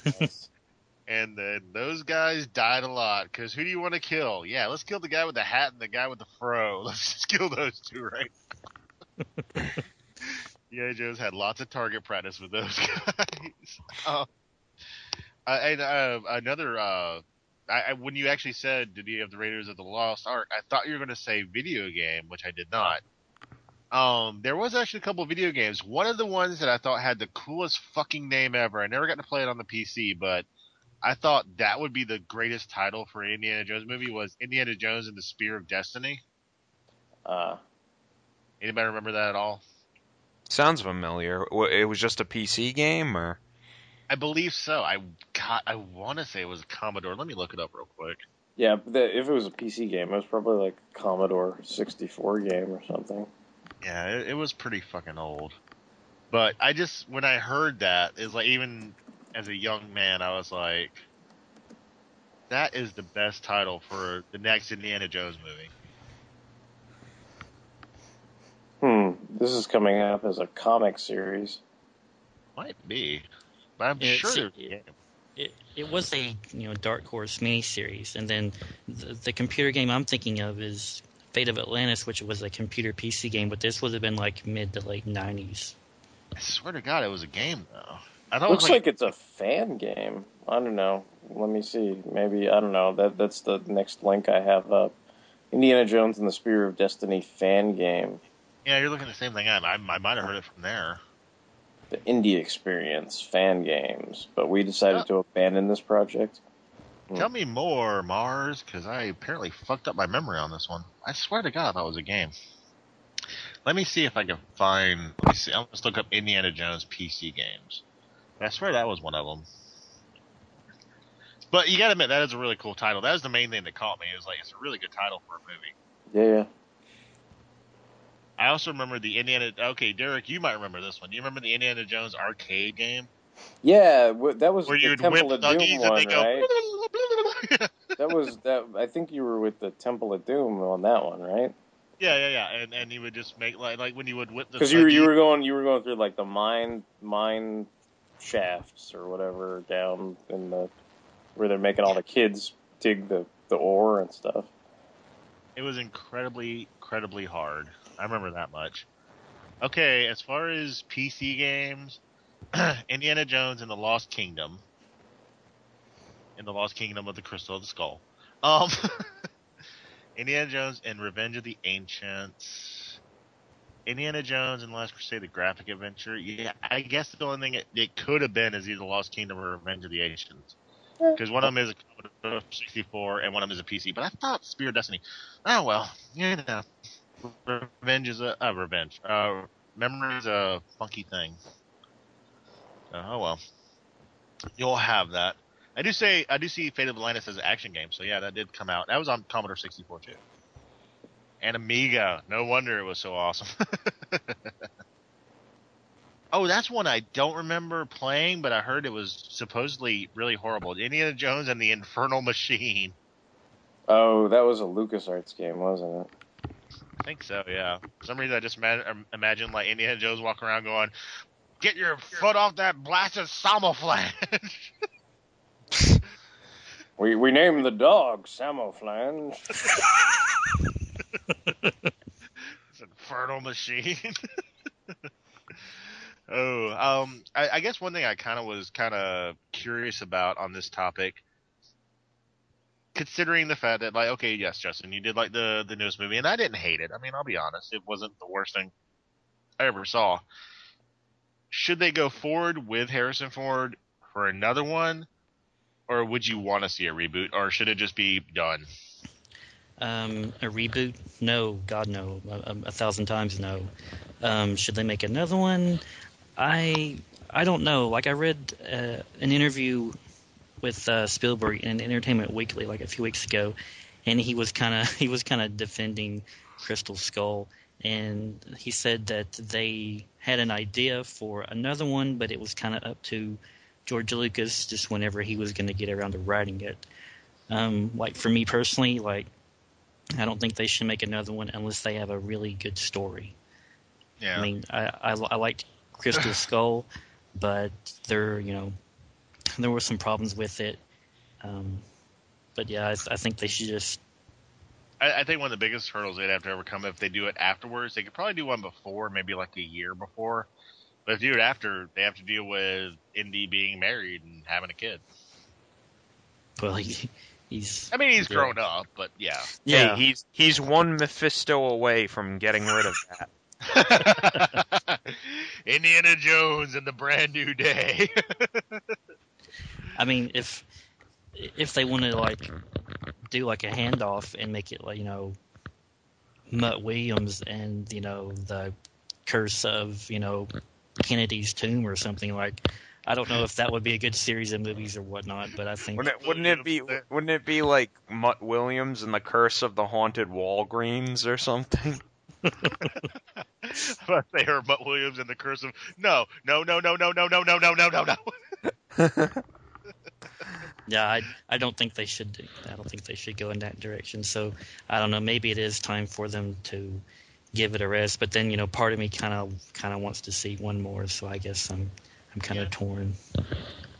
I would agree with no, but it's not because I don't want to see it. It's just I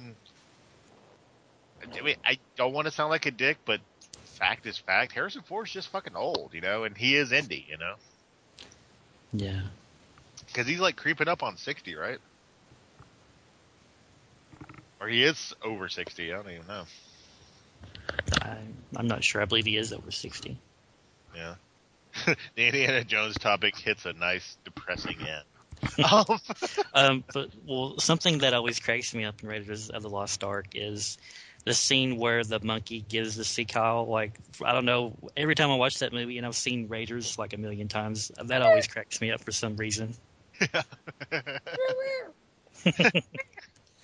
One of my favorite things, actually, it pertains to Indiana Jones, but it's actually not Indiana Jones. I listened to the Hollywood Babylon podcast on SMOD Network. I know I'm talking about another podcast on our podcast. Just bear with me. But Ralph Garman is on that. He is a guy who does voices on Family Guy. And he's actually a pretty good impressionist. And he does a really good older Harrison Ford where he kind of mumbles a lot of his lines. I don't know if you guys ever noticed that in his later movies. He tends to mumble a little bit. And they always ask him to do like birthday shout outs as Indiana Jones or as Harrison. And for some reason, no matter what it is, he'll be like, he'll come on and be like, I'd like to really I'd wish you a happy birthday, and then I just wanted the penitent man, the penitent man, the penitent man, the penitent man. I don't know why I just get that little flashback from the Last Crusade where he just keeps repeating the penitent man, the penitent man. And he's like, oh yeah, I got a duck. I don't know. Personally, I guess I find that funny. I don't know. And yeah, as far as Indiana Jones goes, even if I'm not a fan of Crystal Skull, he's still a great character to me. I liked it. I like watching Indiana Jones swing into action one last time. I mean, if you could take away all the fan hate, I mean, it was worth seeing it one more time. What do you guys think?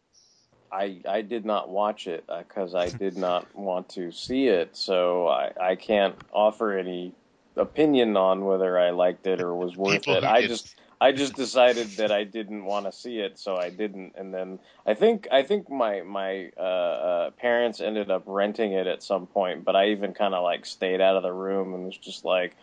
And then I came back in and was like, yeah, so was it any good? And they're like, no, you probably were right to stay out of the room. And I was like, okay, So Derek, you do not have the high ground. Yeah, I don't have the high ground. If it helps, at one point Shia LaBeouf is like, "Photon torpedo away." I'm like, oh, okay. I totally reversed my opinion. I'm gonna go run out and buy the Blu-ray right now.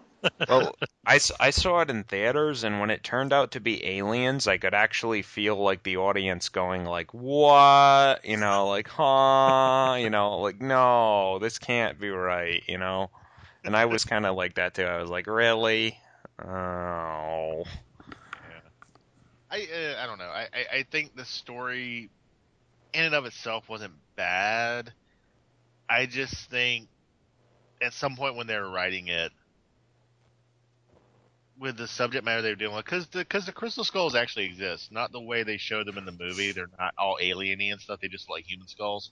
Yeah. Like, I think they wrote themselves into a corner. They're like, okay, it's got to be UFOs, It was like they didn't really plan it out ahead of time. They're just like, Indiana Jones' Last Adventure, it's the 50s. UFOs are cool,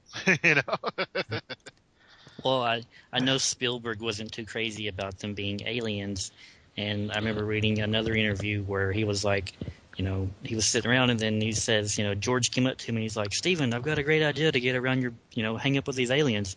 What if they're from another dimension? And Spielberg was kind of like, whatever, same difference. They still look like aliens, so Yeah. even Spielberg wasn't really sold on the whole aliens. Because it was like, I've got a good idea for these aliens. What if they shoot first? Fix everything. But yeah, I mean, I don't have any hatred toward Indiana Jones as far as the whole franchise. It gave us 3 really good movies. And like I said, I'm not bashing Justin. The 4th one wasn't horrible. I mean, it could have been a lot worse. I don't hate it. It was like what you said, Mike. There was just a certain point where I was just kind of like, huh? Yes, and the Shia LaBeouf doing his Tarzan bit was profoundly stupid. Yes. That was pretty bad. So yeah, I would say as far as like general consensus, to be on a positive note, I think we like Indiana Jones for the most part, though. Would you agree, guys? Yeah, I like Indiana Jones. Yeah, I like the classic movies. Yeah. Yeah. And of course, for the Secret Brothers shout out of the week, me and Mike wholeheartedly recommend Last Crusade. Really good movie. We've been trying to contact you for days, Wolverine. Where have you been? Somewhere cold. We're going to move on now. I am not going to lie. I've tried to read this so many times, I just can't get past it. Well, that's gotta speak for itself then, doesn't it? Yeah. Yeah. As soon as I get a couple pages in, I'm like, really? What the fuck? Someplace cold is where we be going, fellows. Yeah, someplace cold is where we kind of talk about something we're not really totally fond of. Or we just fucking think it's stupid. Again, as I said at the top of the show, what if your dick friend or your asshole boss got the hammer of Thor and decided to be a dick with the hammer of Thor? And what if your dick friend screwed up your favorite blanket? And then you realized, you know what? Didn't some other dick screw up my blanket like 10 years ago? Like, yeah, that's kind of where we're going to, because the last topic for this Fanholes podcast is fear itself. This was a big cross-continuity, crossover event in Marvel Comics. And I'm not going to go too deep into it because I really couldn't read a lot of it, so I don't know a lot of the underlying themes of it. But in a nutshell, there is a big event where very Thor-like hammers crash to Earth, and you would think undeserving people picked them up. Some people were okay, but Juggernaut picked up a fucking Thor hammer, and he's not the nicest guy in the world, and again, they proceed to be kind of jackasses with him. So, fear itself. I'm just going to go to two of my comic guys like I usually do on these kind of subjects, and since we have come full circle, I'll go with the guy who started off. Mike, hammers aplenty. Well, I think fear itself is the point where I hit Marvel event burnout, where I'm like, I don't think I'm going to be buying the next one. Like, it probably took me a long time to get it, but every time was like something like, well, this time it was like, oh, Bendis isn't writing this one, maybe I'll try it. Yeah, and I was like, yeah. And but unfortunately, Matt Fraction wasn't scoring well with me in Invincible Iron Man. I know if you've been listening, I recently dropped that book, and Fear itself was another nail in that coffin too. And I still liked his work on X-Men and stuff, but yeah, I didn't really dig Fear itself at all. And I don't know, it just seemed really. It seemed weird that everybody who got a hammer was a big muscular guy. Yeah, they did seem to be heading for people with a certain physique. Yeah. Well, that's funny. There were 7 guys. They're called the Worthy, with the new evil hammers, I guess. And it seemed like they overused Juggernaut. There were 7 guys, right? But and meanwhile, Juggernaut was all over the fucking world, Juggernaut. Shit up. Yeah, he's a member of the Thunderbolts, so he has to be in the Thunderbolts tie-in issues. He's an X-Men villain, so he has to be in the X-Men tie-in issues. He was also in that Youth in Revolt, Avengers Initiative mini where they fought him. And he probably was some other places too. I remember.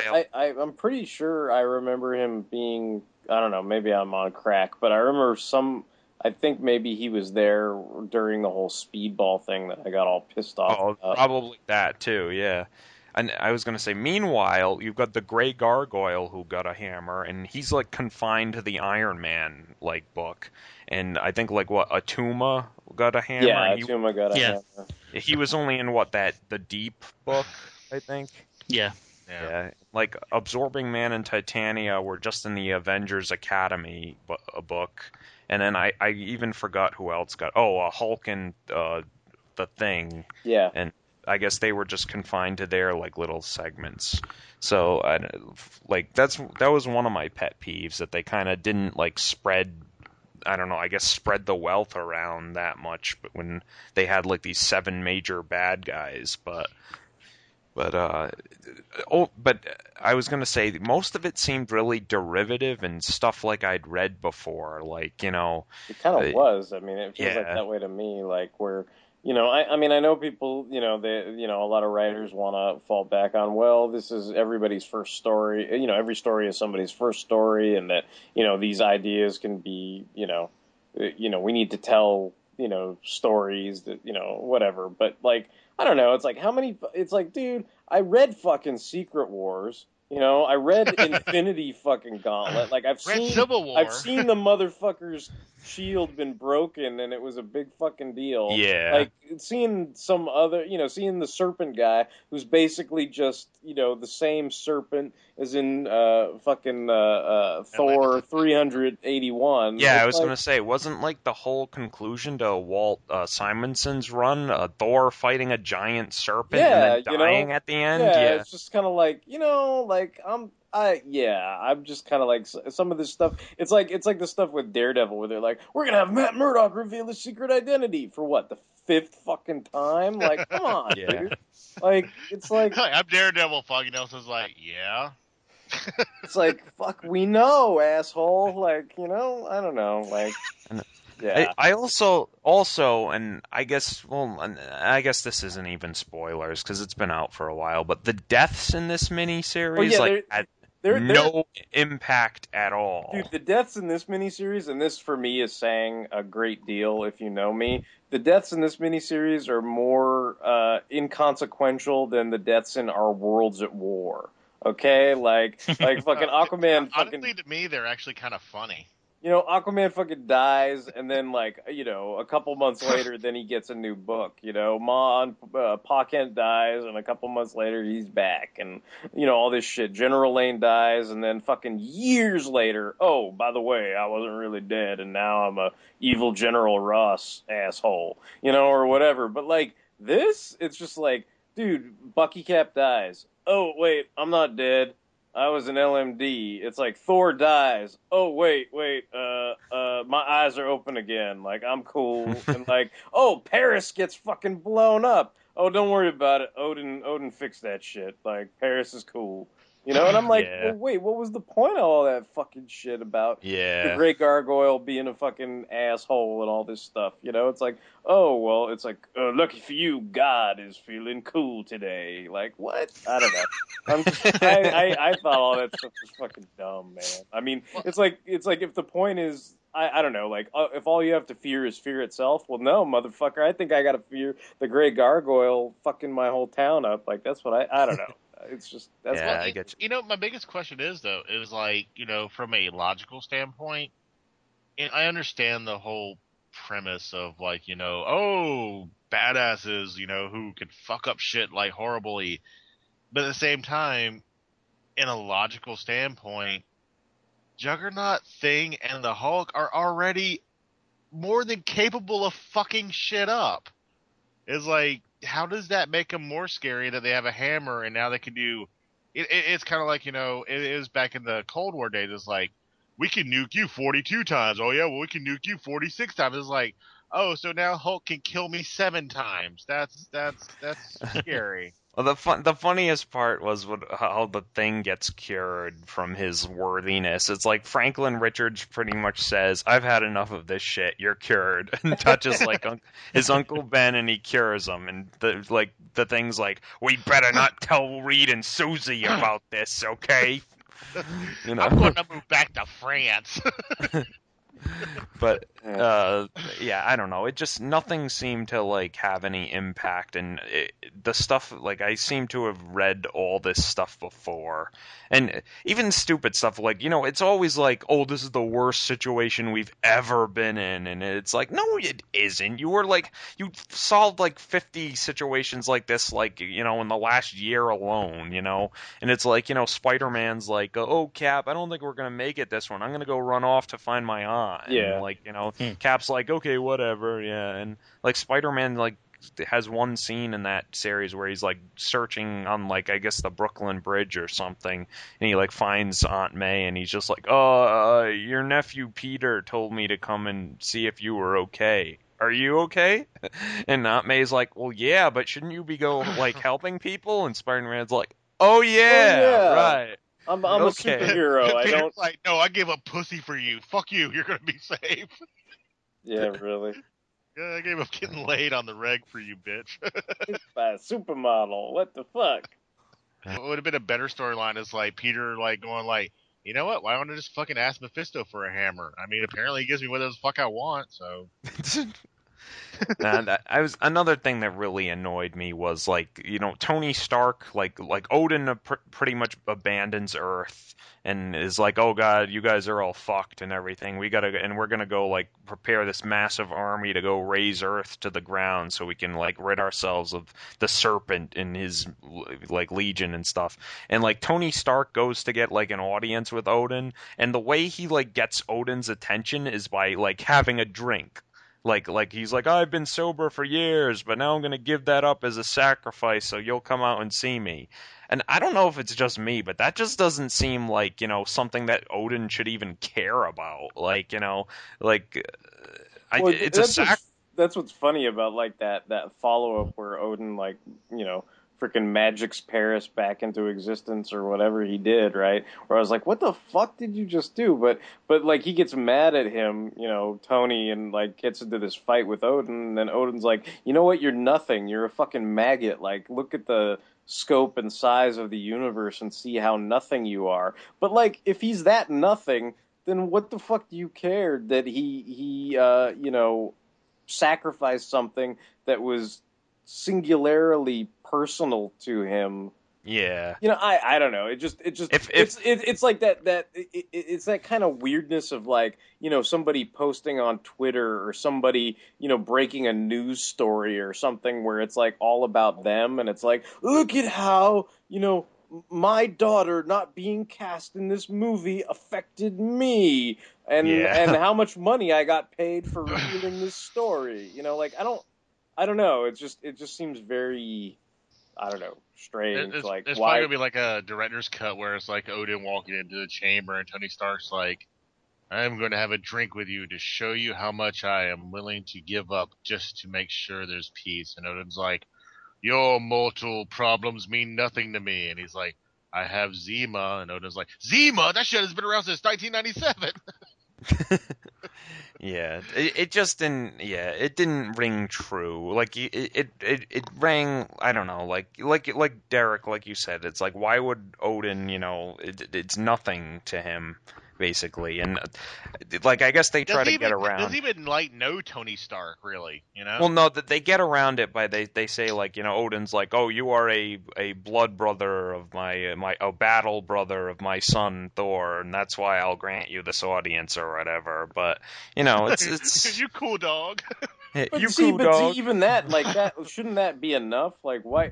It's like wait, oh my boy's war brother got fucking tanked, so I better see him now, as opposed to he's my brother's, he's my boy's war brother. What's the difference? It's either you fucking, either you respect the friends your son has chosen or you don't. But the whole initial beginning of the series is, fuck you, Thor. We're not helping. We're leaving because all these other fucking, know nothing maggots are fucking done. So it's well, either you respect him or you don't respect him, and it's I don't know. It just seems kind of Odin is plot cheese that doesn't smell good, and as opposed to just being a character, I will say one thing. I've been making glib comments just because I found what you guys said as being funny. But Justin, have you actually read it?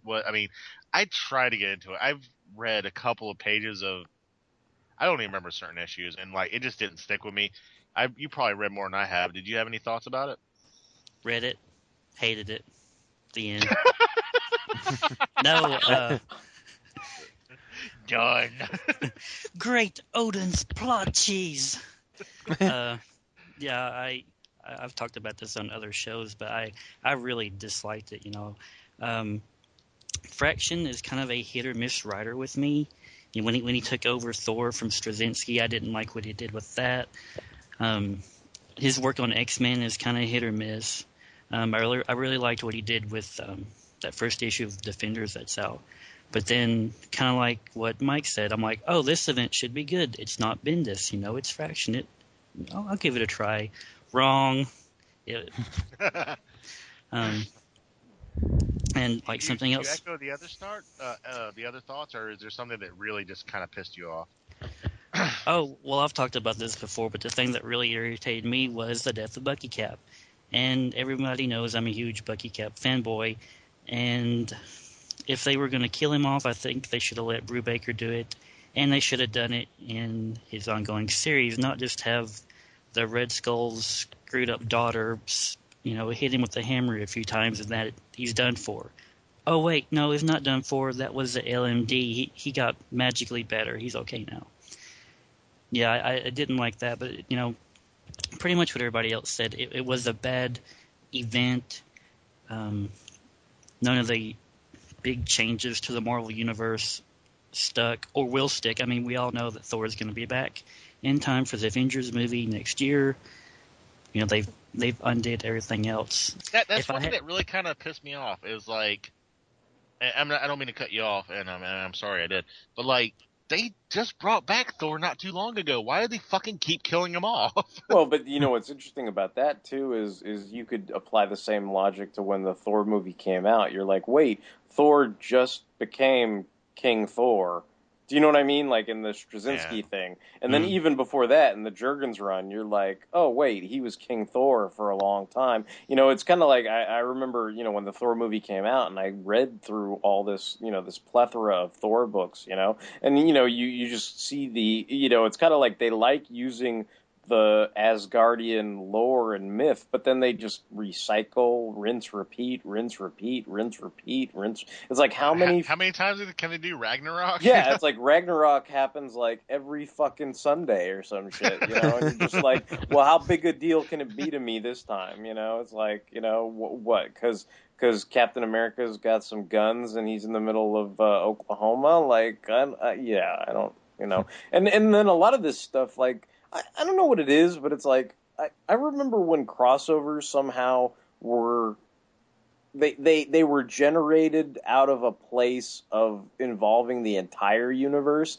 and like these days it seems like the genesis of the crossover seems very specific. It's like kind of like, I guess, the same complaint that people had about Blackest Night. It was like, oh, originally it was a Green Lantern crossover, but then they decided to make it a crossover with everybody. Do you know what I mean? And this is kind of what it feels like. It feels like, oh, this is a big Thor event, or a big, Cap event, or whatever you want to call it, or a big Avengers event. But you know what? Fuck that. We're going to make it with everybody. And you're like, well, but what? Why does Spider-Woman and Wolverine, like, why are they involved in the hammer and the and you're just kind of like, eh.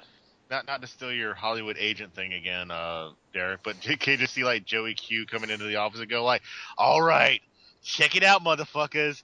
Hammers for everyone, bitches.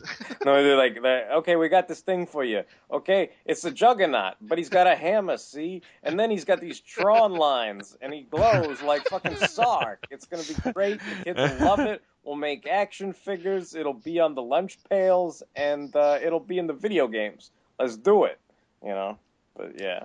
If you don't like it, you're fired. Yeah. What I was going to say is, if I were forced to find some positive things about it, because, I try to find positive things in anything, just, I guess, to feel like I didn't waste my time. There were some miniseries and tie-ins to Fear Itself that I thought were pretty good. Fear Itself, The Deep was pretty good. It's basically a Defenders reunion where they pretty much go up against the hammer-powered Atuma. Like, that was a pretty good series. And then... what was the other one? Oh, Fear Itself, Fearsome 4 was pretty good. It's basically She-Hulk, Nighthawk, Howard the Duck, and Frankenstein fighting the Man-Thing. Like, it was a pretty enjoyable miniseries. It had some humor to it, and it was a lot of fun. But was the Man-Thing, like, sort of worthied or something? Or He was, like, super powered up from all the fear that everybody was supposed to be feeling. So like, whatever knows fear, since everybody knew fear, he was, like, burning up everybody? Yeah, pretty much. Okay. Yeah, they went into that in the Thunderbolts tie-in because, Man-Thing was a member of the Thunderbolts then, and they finally made he grew to, like, the size of a city, and Songbird's like, it's a giant-sized Man-Thing! Penis! That's nice. Yeah, I'll I'll agree with Justin that there were some good like tie-ins and stuff. Like I liked Youth and Revolt, which had like the Avengers Initiative guys and stuff, and like the Thunderbolts and the Avengers Academy like tie-in arcs. Yeah, I read the too. Avengers Academy back when we were doing the Avengers Academy on the other podcast, and I enjoyed that. I liked watching Pym, figure out how to beat up Absorbing Man and stuff like that. Well, you see, that I think that was my biggest problem. Is like I said, I'm not a big comics guy now, but when you suggested Avengers Academy, and I've read my DC comic, like when you suggested that, I was like, I'm not a big comics guy, but I got into it. I was like, oh, these are really good stories. And then like with Fear itself, I'm like, it was like, I mean, it wasn't the worst thing I ever read. It didn't rape my childhood or anything like that. It was just, I could not get into it. It was just. You know what else too is like, how Justin said like the death of Bucky Cap, if they were going to do something like that, should have been kept in Captain America's book. It kind of reminds me of like what I was saying about this being like a Cap/Thor crossover to begin with. It's like what the transition from Steve Rogers, whatever he was, like S.H.I.E.L.D. Commander of the World or whatever the fuck his official title was, but like Basically Super Soldier Steve Rogers to back figure costume back to Captain America. Like I don't know, it just felt like a weird sloppy transition inside a crossover, like where you're like, wait, when does he do this? Like how does he get, I don't know, it just it's just kind of like, okay, Bucky's dead now, I better wear the uniform again, because everybody's been telling me to wear it for the past 10 years or whatever, 10 weeks or whatever it's been. They were like 10 minutes. It's a big crossover, so therefore it means something that we did this. Yeah. See, what I didn't get is, I guess it was a big Cap Thor event because they had the movies coming out. Yeah. But then it's like, okay, if you want to get kids to read comics about Thor and Captain America, then why did you kill Thor? He's not in any comics now, except for like a few pages in the Mighty Thor, and he's dead. I'm like, well, if you get a kid excited, he's like, oh, Thor's pretty cool. He's really strong. He's got a hammer. I'm going to read his comics. Oh, he's dead? Well, I guess I'll go read Green Lantern. Yeah, you got to read about, what's his name? I can't even, I don't know what his name is. Thanaris, I think it is. Yeah, whatever his name is. I'm like, and kids might have seen Captain America and been like, man, I really like that dude who fell off the train. Oh, he's dead now. Yeah. Why couldn't he hold on? Oh, that's why. He sucks. I think we have to stop kidding ourselves. No kids read Fear itself. Yeah. Yeah. Oh, don't tell that to Joe Quesada. Yeah, whatever. And you know what's really sad? I will, Joe. I'm telling you right now, Joe. No kids read Fear itself. The sad thing is, I actually like the Juggernaut. I mean, it takes a lot for me to like read a comic where I don't like the Juggernaut. I even read his fucking new Excalibur shit. So, is Juggernaut like an asshole in Thunderbolts, or is he trying to be good like he was in Excalibur? Well, he see that's kind of pissed me off, because he was kind of like, him and Cage were having sort of a like how like the Thing used to pal around with Sandman when Sandman was going good. Like it was kind of similar with him and Cage, like Juggernaut and Cage. They were kind of like starting to see eye to eye on. Yeah, they were starting to be buddies, and then like all of a sudden like and when this Fear itself thing happened, Cage had to like ground Juggernaut, because like the mission right before that, like they had like this, people were screwing with their heads, and like Cage like saw like visions of his wife and his kid getting killed, so he was like so flustered that and Juggernaut was like all like in doubting that like he thought like they were gonna like ground him from the team, so he got all mouthy, and Cage was like, I'm shutting you down, fool, and he activated the nanites and knocked Juggernaut out. And when Juggernaut like wakes up, like the T-Bolts have already left for another mission, and he's like, oh, I guess I'm off the team now, and that's when the hammer finds him, so he's all bitter and stuff. He's like, oh, fuck it.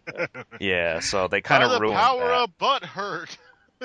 Well, you stubbed my fucking hammered toe.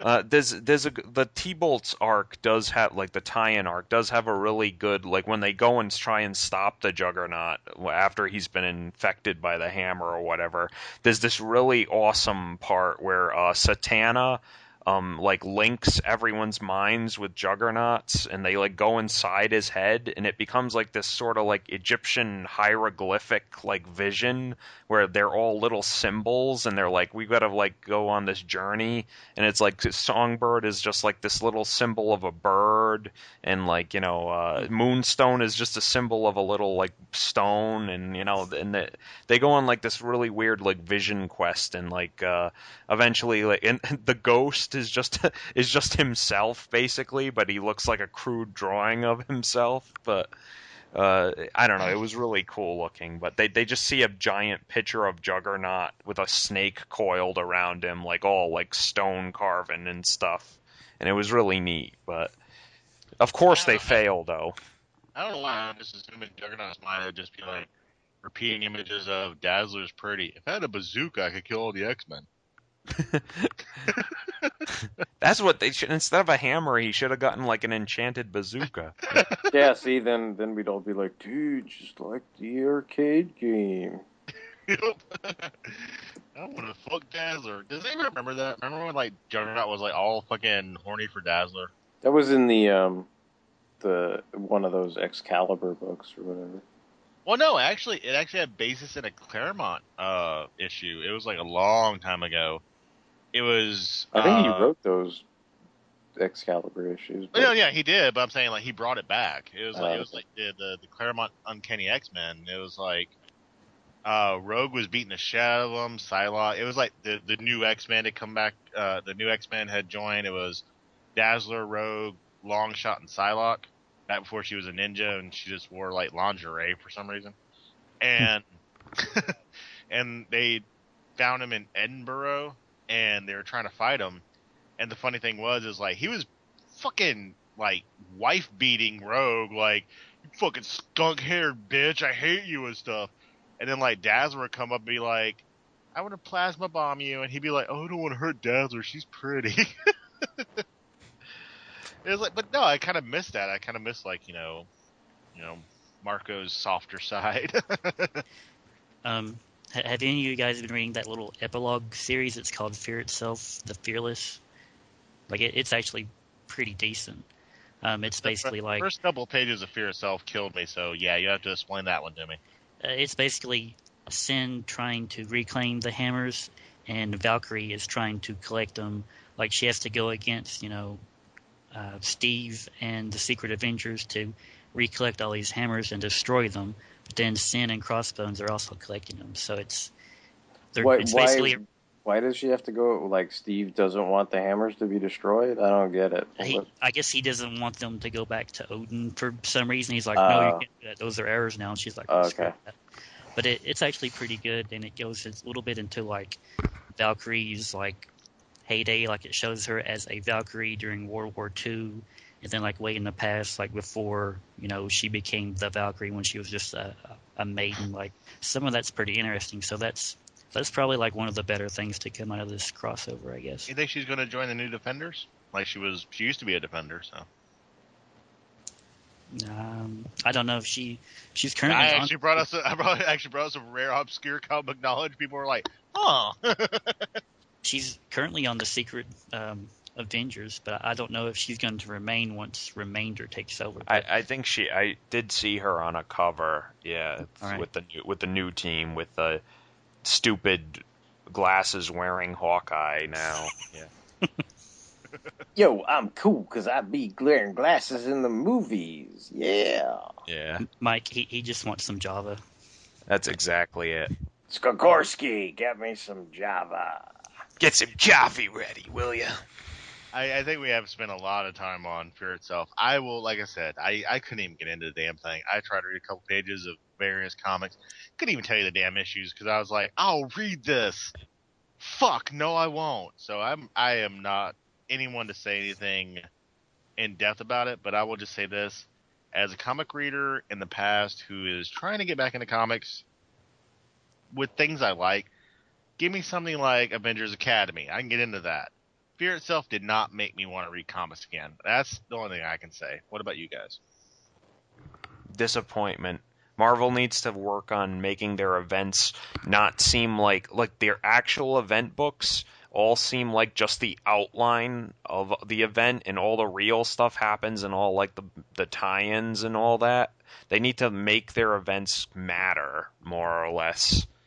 Yeah, I can back you up on that. I will echo that. Like I don't like, not even just making the event matter in the main miniseries, but like, you know what? Like if you're gonna fucking kill somebody, like, you know, at least keep them dead for a little while, man. Like or something. You know, this to me, it's like it reminds me of like what I like to call the false deaths. You know, it's like to me, like, okay, Jean Grey was Phoenix, but she wasn't really Phoenix later on because they retconned it. But it's like when the Phoenix died in X-Men 137, like she stayed dead for like years and years and years and fucking years. I think like a good 10 years. You know, and then when they retconned it and said, oh, it wasn't really her, and she's at the cocoon at the bottom of the lake and all that other shit, then it was like Jean Grey was around. Now, remember the X-Men reboot and Willis Portacio? Like, there's that first issue he did at the end of it. It's like, oh no, by the goddess, my friend Jean Grey is dead, wins, hear my cry. You know, and Storm's all freaking out. The very next issue, it's like, no, it's cool, she's not really dead. To me, like, that's not a death. Like, you know, and it's the same thing. It, like, basically has no meaning. It's not like anybody's going to list on the little Overstreet price guide, you know, Jean Grey died here. Jean Grey came back next issue. They're just not going to fucking acknowledge it, you know? And it feels does like... have like that Spider-Man Other kind of vibe where yeah. like, Spider-Man dies next issue. Spider-Man's totally dead and mutilated and his eyeball got popped out, but he's cool now. You know, it's like, so what did I read that for? Like, you know... Yeah, it I guess the literary term is it rings hollow. Yeah. Definitely hollow. What about you, Justin? I mean, you've already gone into this before, but like, final thoughts for Hammers for all your friends. Final thoughts on Odin's plot hole cheese. Main event, no, avoid, stay away. Some of the tie-ins were pretty good, you know, pretty enjoyable, but, you know, overall, no, bleh, go away, avoid. If you want to read some, if you want to not read some, if you want to see some good Thor, watch Superhero Squad. He's funny as hell in that, so there you go. Shit, or just read the stuff that this is pimped off of. It's like go read the Walt Simonson omnibuses, and go read Secret Wars, and go read Infinity Gauntlet, where the Cap shield gets fucked up during a real fucking event instead of this candy ass fake event shit. Yeah, I was about to say, like, Frog Thor, Ballad of Beta Ray Bill, both fucking exceptional stories compared to this shit, so. And yes, Frog Thor is better than this. At least it was amusing and had a goddamn... Hey, you know what, Tony? Pet Avengers is better than this shit, okay? I think Pet Avengers is good, so don't get mad at me. But, man, you know, come on. Eesh. But yeah, that is why this is called Someplace Cold, because we'll get a little bit frosty towards this shit. Feel it, yes, feel it, feel the fear. However, on the flip side, on the Fanholes podcast, we do try to maintain positiveness. We get a little shitty with something sometimes, so Someplace Cold, out of our minds. The hammers have gone away. Now we're going to talk about something awesome in our universe this week. This is basically where we just tell you some cool shit you might want to check out.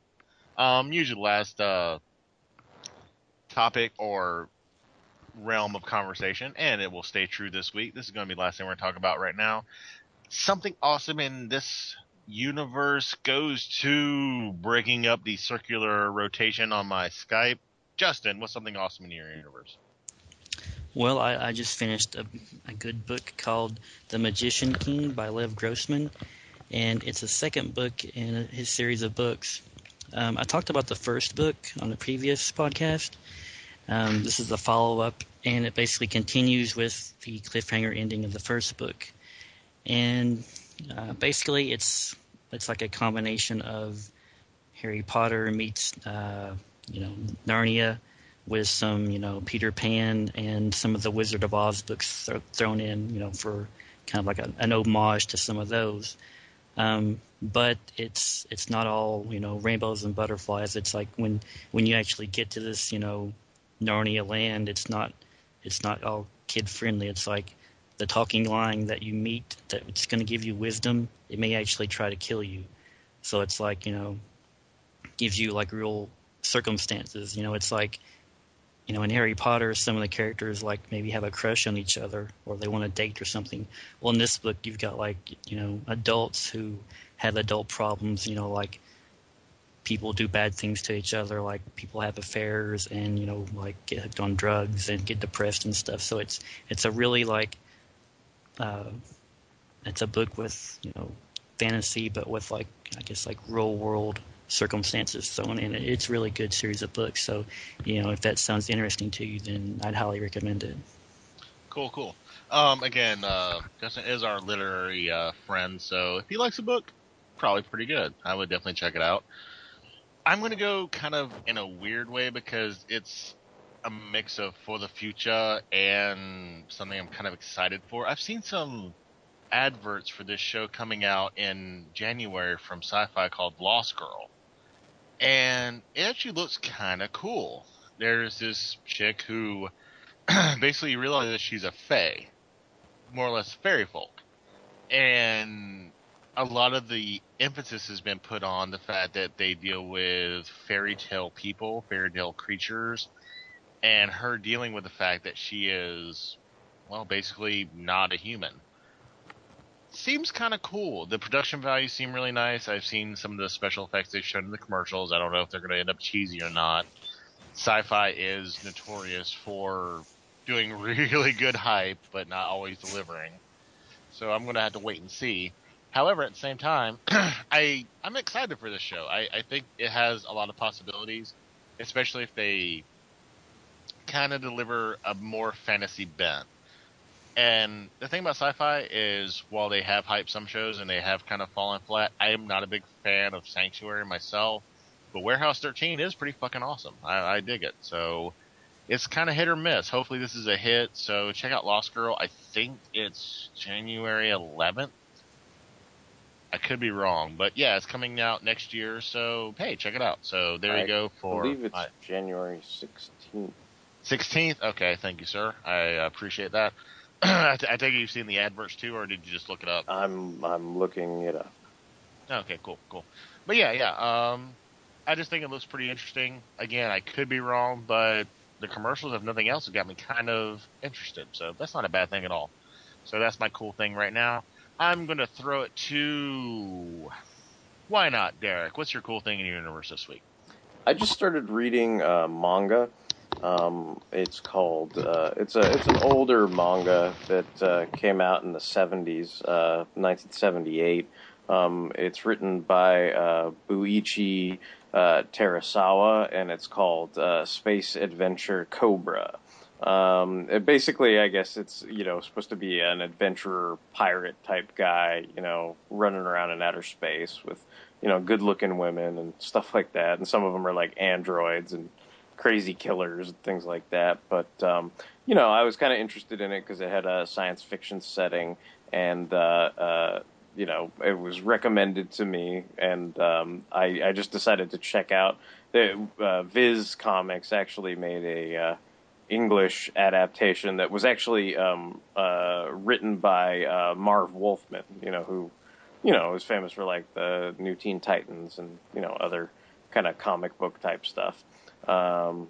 So I read like the first 3 issues of it, and it's pretty entertaining. Like, I'm enjoying it. I'll probably finish reading I think Viz only made like 12 issues or whatever, so I don't know what I'm going to do when I get through all those. I'll probably have to find something else to look at, but I enjoyed it, so that's going to be my cool and awesome thing. I can kind of see like the influence that like Star Wars had on stuff, even though it's kind of manga or whatever, like even in the prison cells and different things like that, you could see like in one of the episodes he kind of has to sneak into a prison, and the main plot right now, it seems to be he has to deal with all these different sisters, and the sisters have tattoos on their backs, and the tattoos, I guess when you put all three hot sisters together, it leads to a treasure map, to a huge,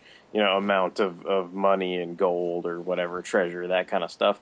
And, it's just, he breaks into this one prison, and the prison cells reminded me a lot of how like the Death Star, prison looked, in Star Wars and stuff like that. So I was kind of like, oh, this is kind of interesting. And, his android robot kind of looks a bit like, the Metropolis robot and things like that to me. I guess I look at it with more American sensibilities or whatever. I'm not sure if I'm sure there's like other Japanese influence on it, like, like with Harlock and guys like that, other science fiction characters that they consider famous. But yeah, I enjoyed the series and think it's pretty cool. So what about you, Mike? Anything awesome this week? Yesterday I saw Sherlock Downey Jr. #2. Okay. Yeah. And is that the official title? Yes, that's exactly what it's called. Yep. And I liked it. I enjoyed it a lot. I didn't think it was as good as the first one, but it was a solid sequel.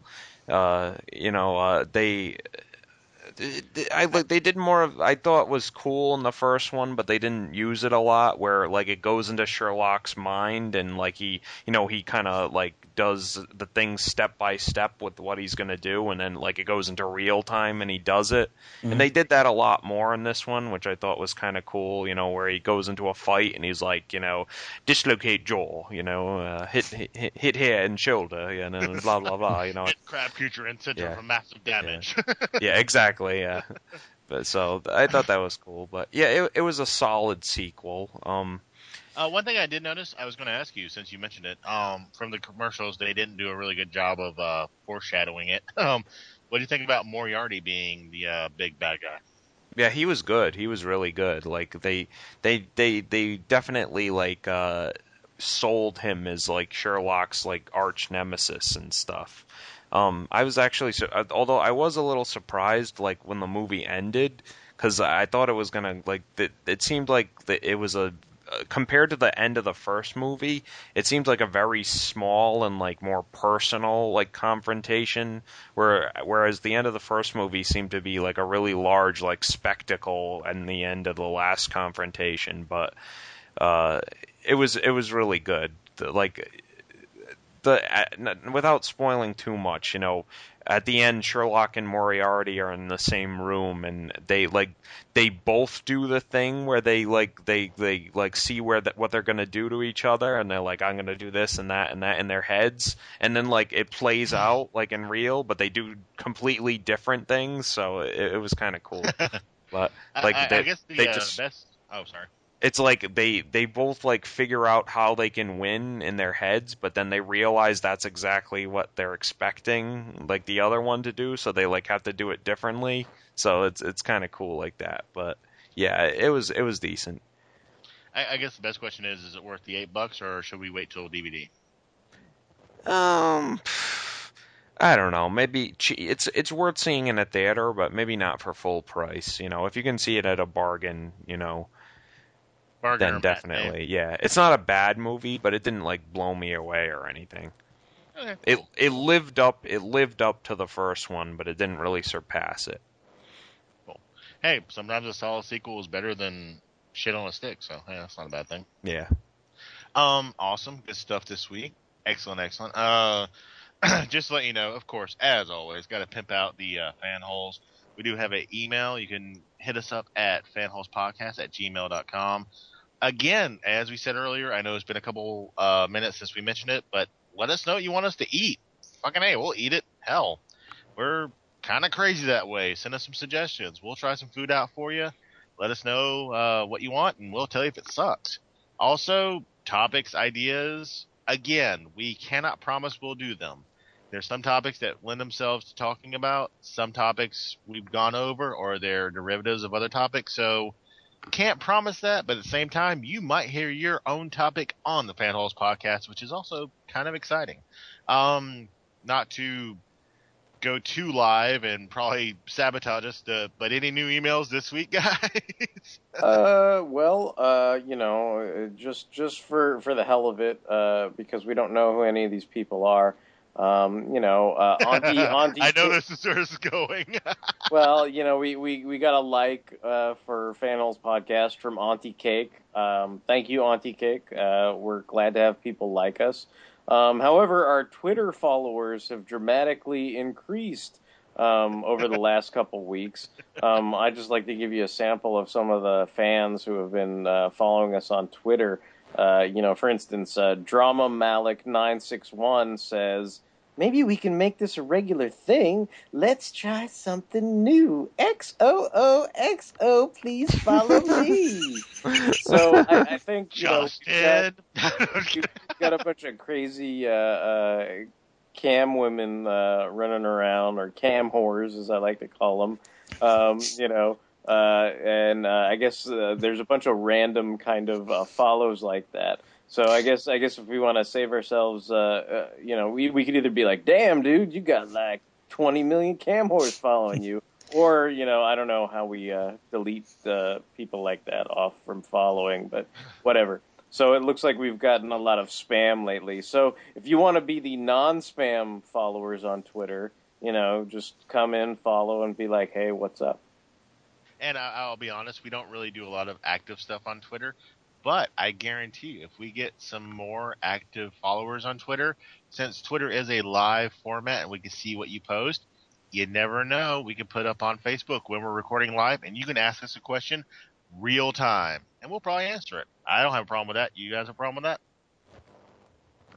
It depends on the question, but yeah, I have no. Well, yeah, I mean, don't theory. Don't ask us like what jockstrap is best or something like that. But I don't think we'd be opposed to it as long as it's a question pertaining to the topic, or if you just want to say hi, we'll say hi back to you. No problem with that. You will answer those questions so hard. So hard. As well, we do have a Facebook. We have had a lot of hits on that as far as our fans. Again, I'm going to throw a shout out to Tom Spielman. Thank you for posting on there and letting us know your thoughts. Been a very following, good guy on that. Also, just, throw us a little bit of love. I'm sure by the time this airs, The Amazing Spider-Man is out, right? Yeah, it's out right now. Even before this airs, it's been out, baby. Yeah, and more than likely, this airs in this will be airing in February. We do try to keep up on our podcast. Derek might have another one out by then. Can't say this, but he should. He probably will. Yeah, if there's other stuff, it'll probably be Archie and Spider-Man and some more Archie. So look forward to stuff like that. And just even though I do know the URL, I do want to let Derek pimp his own shit out.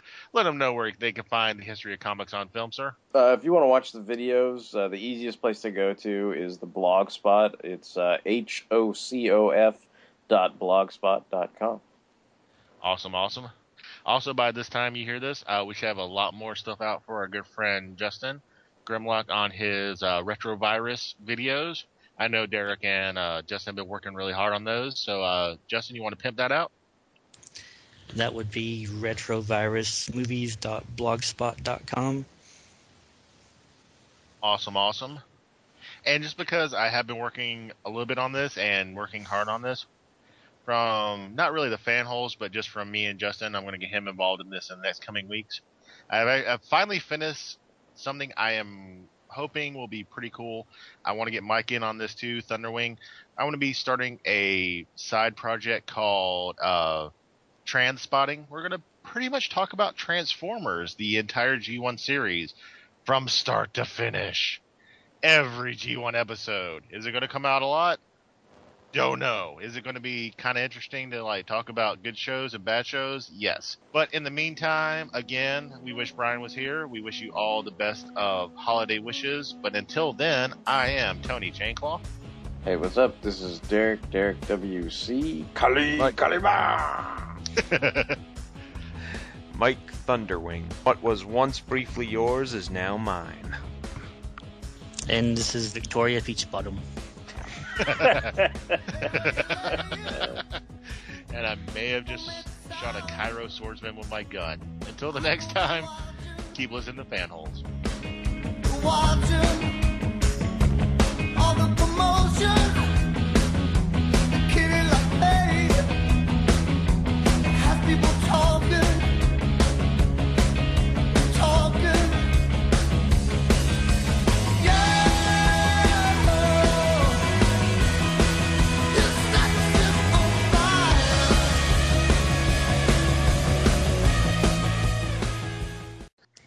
Peace. Monkey Sick Heil. Monkey Sick Heil.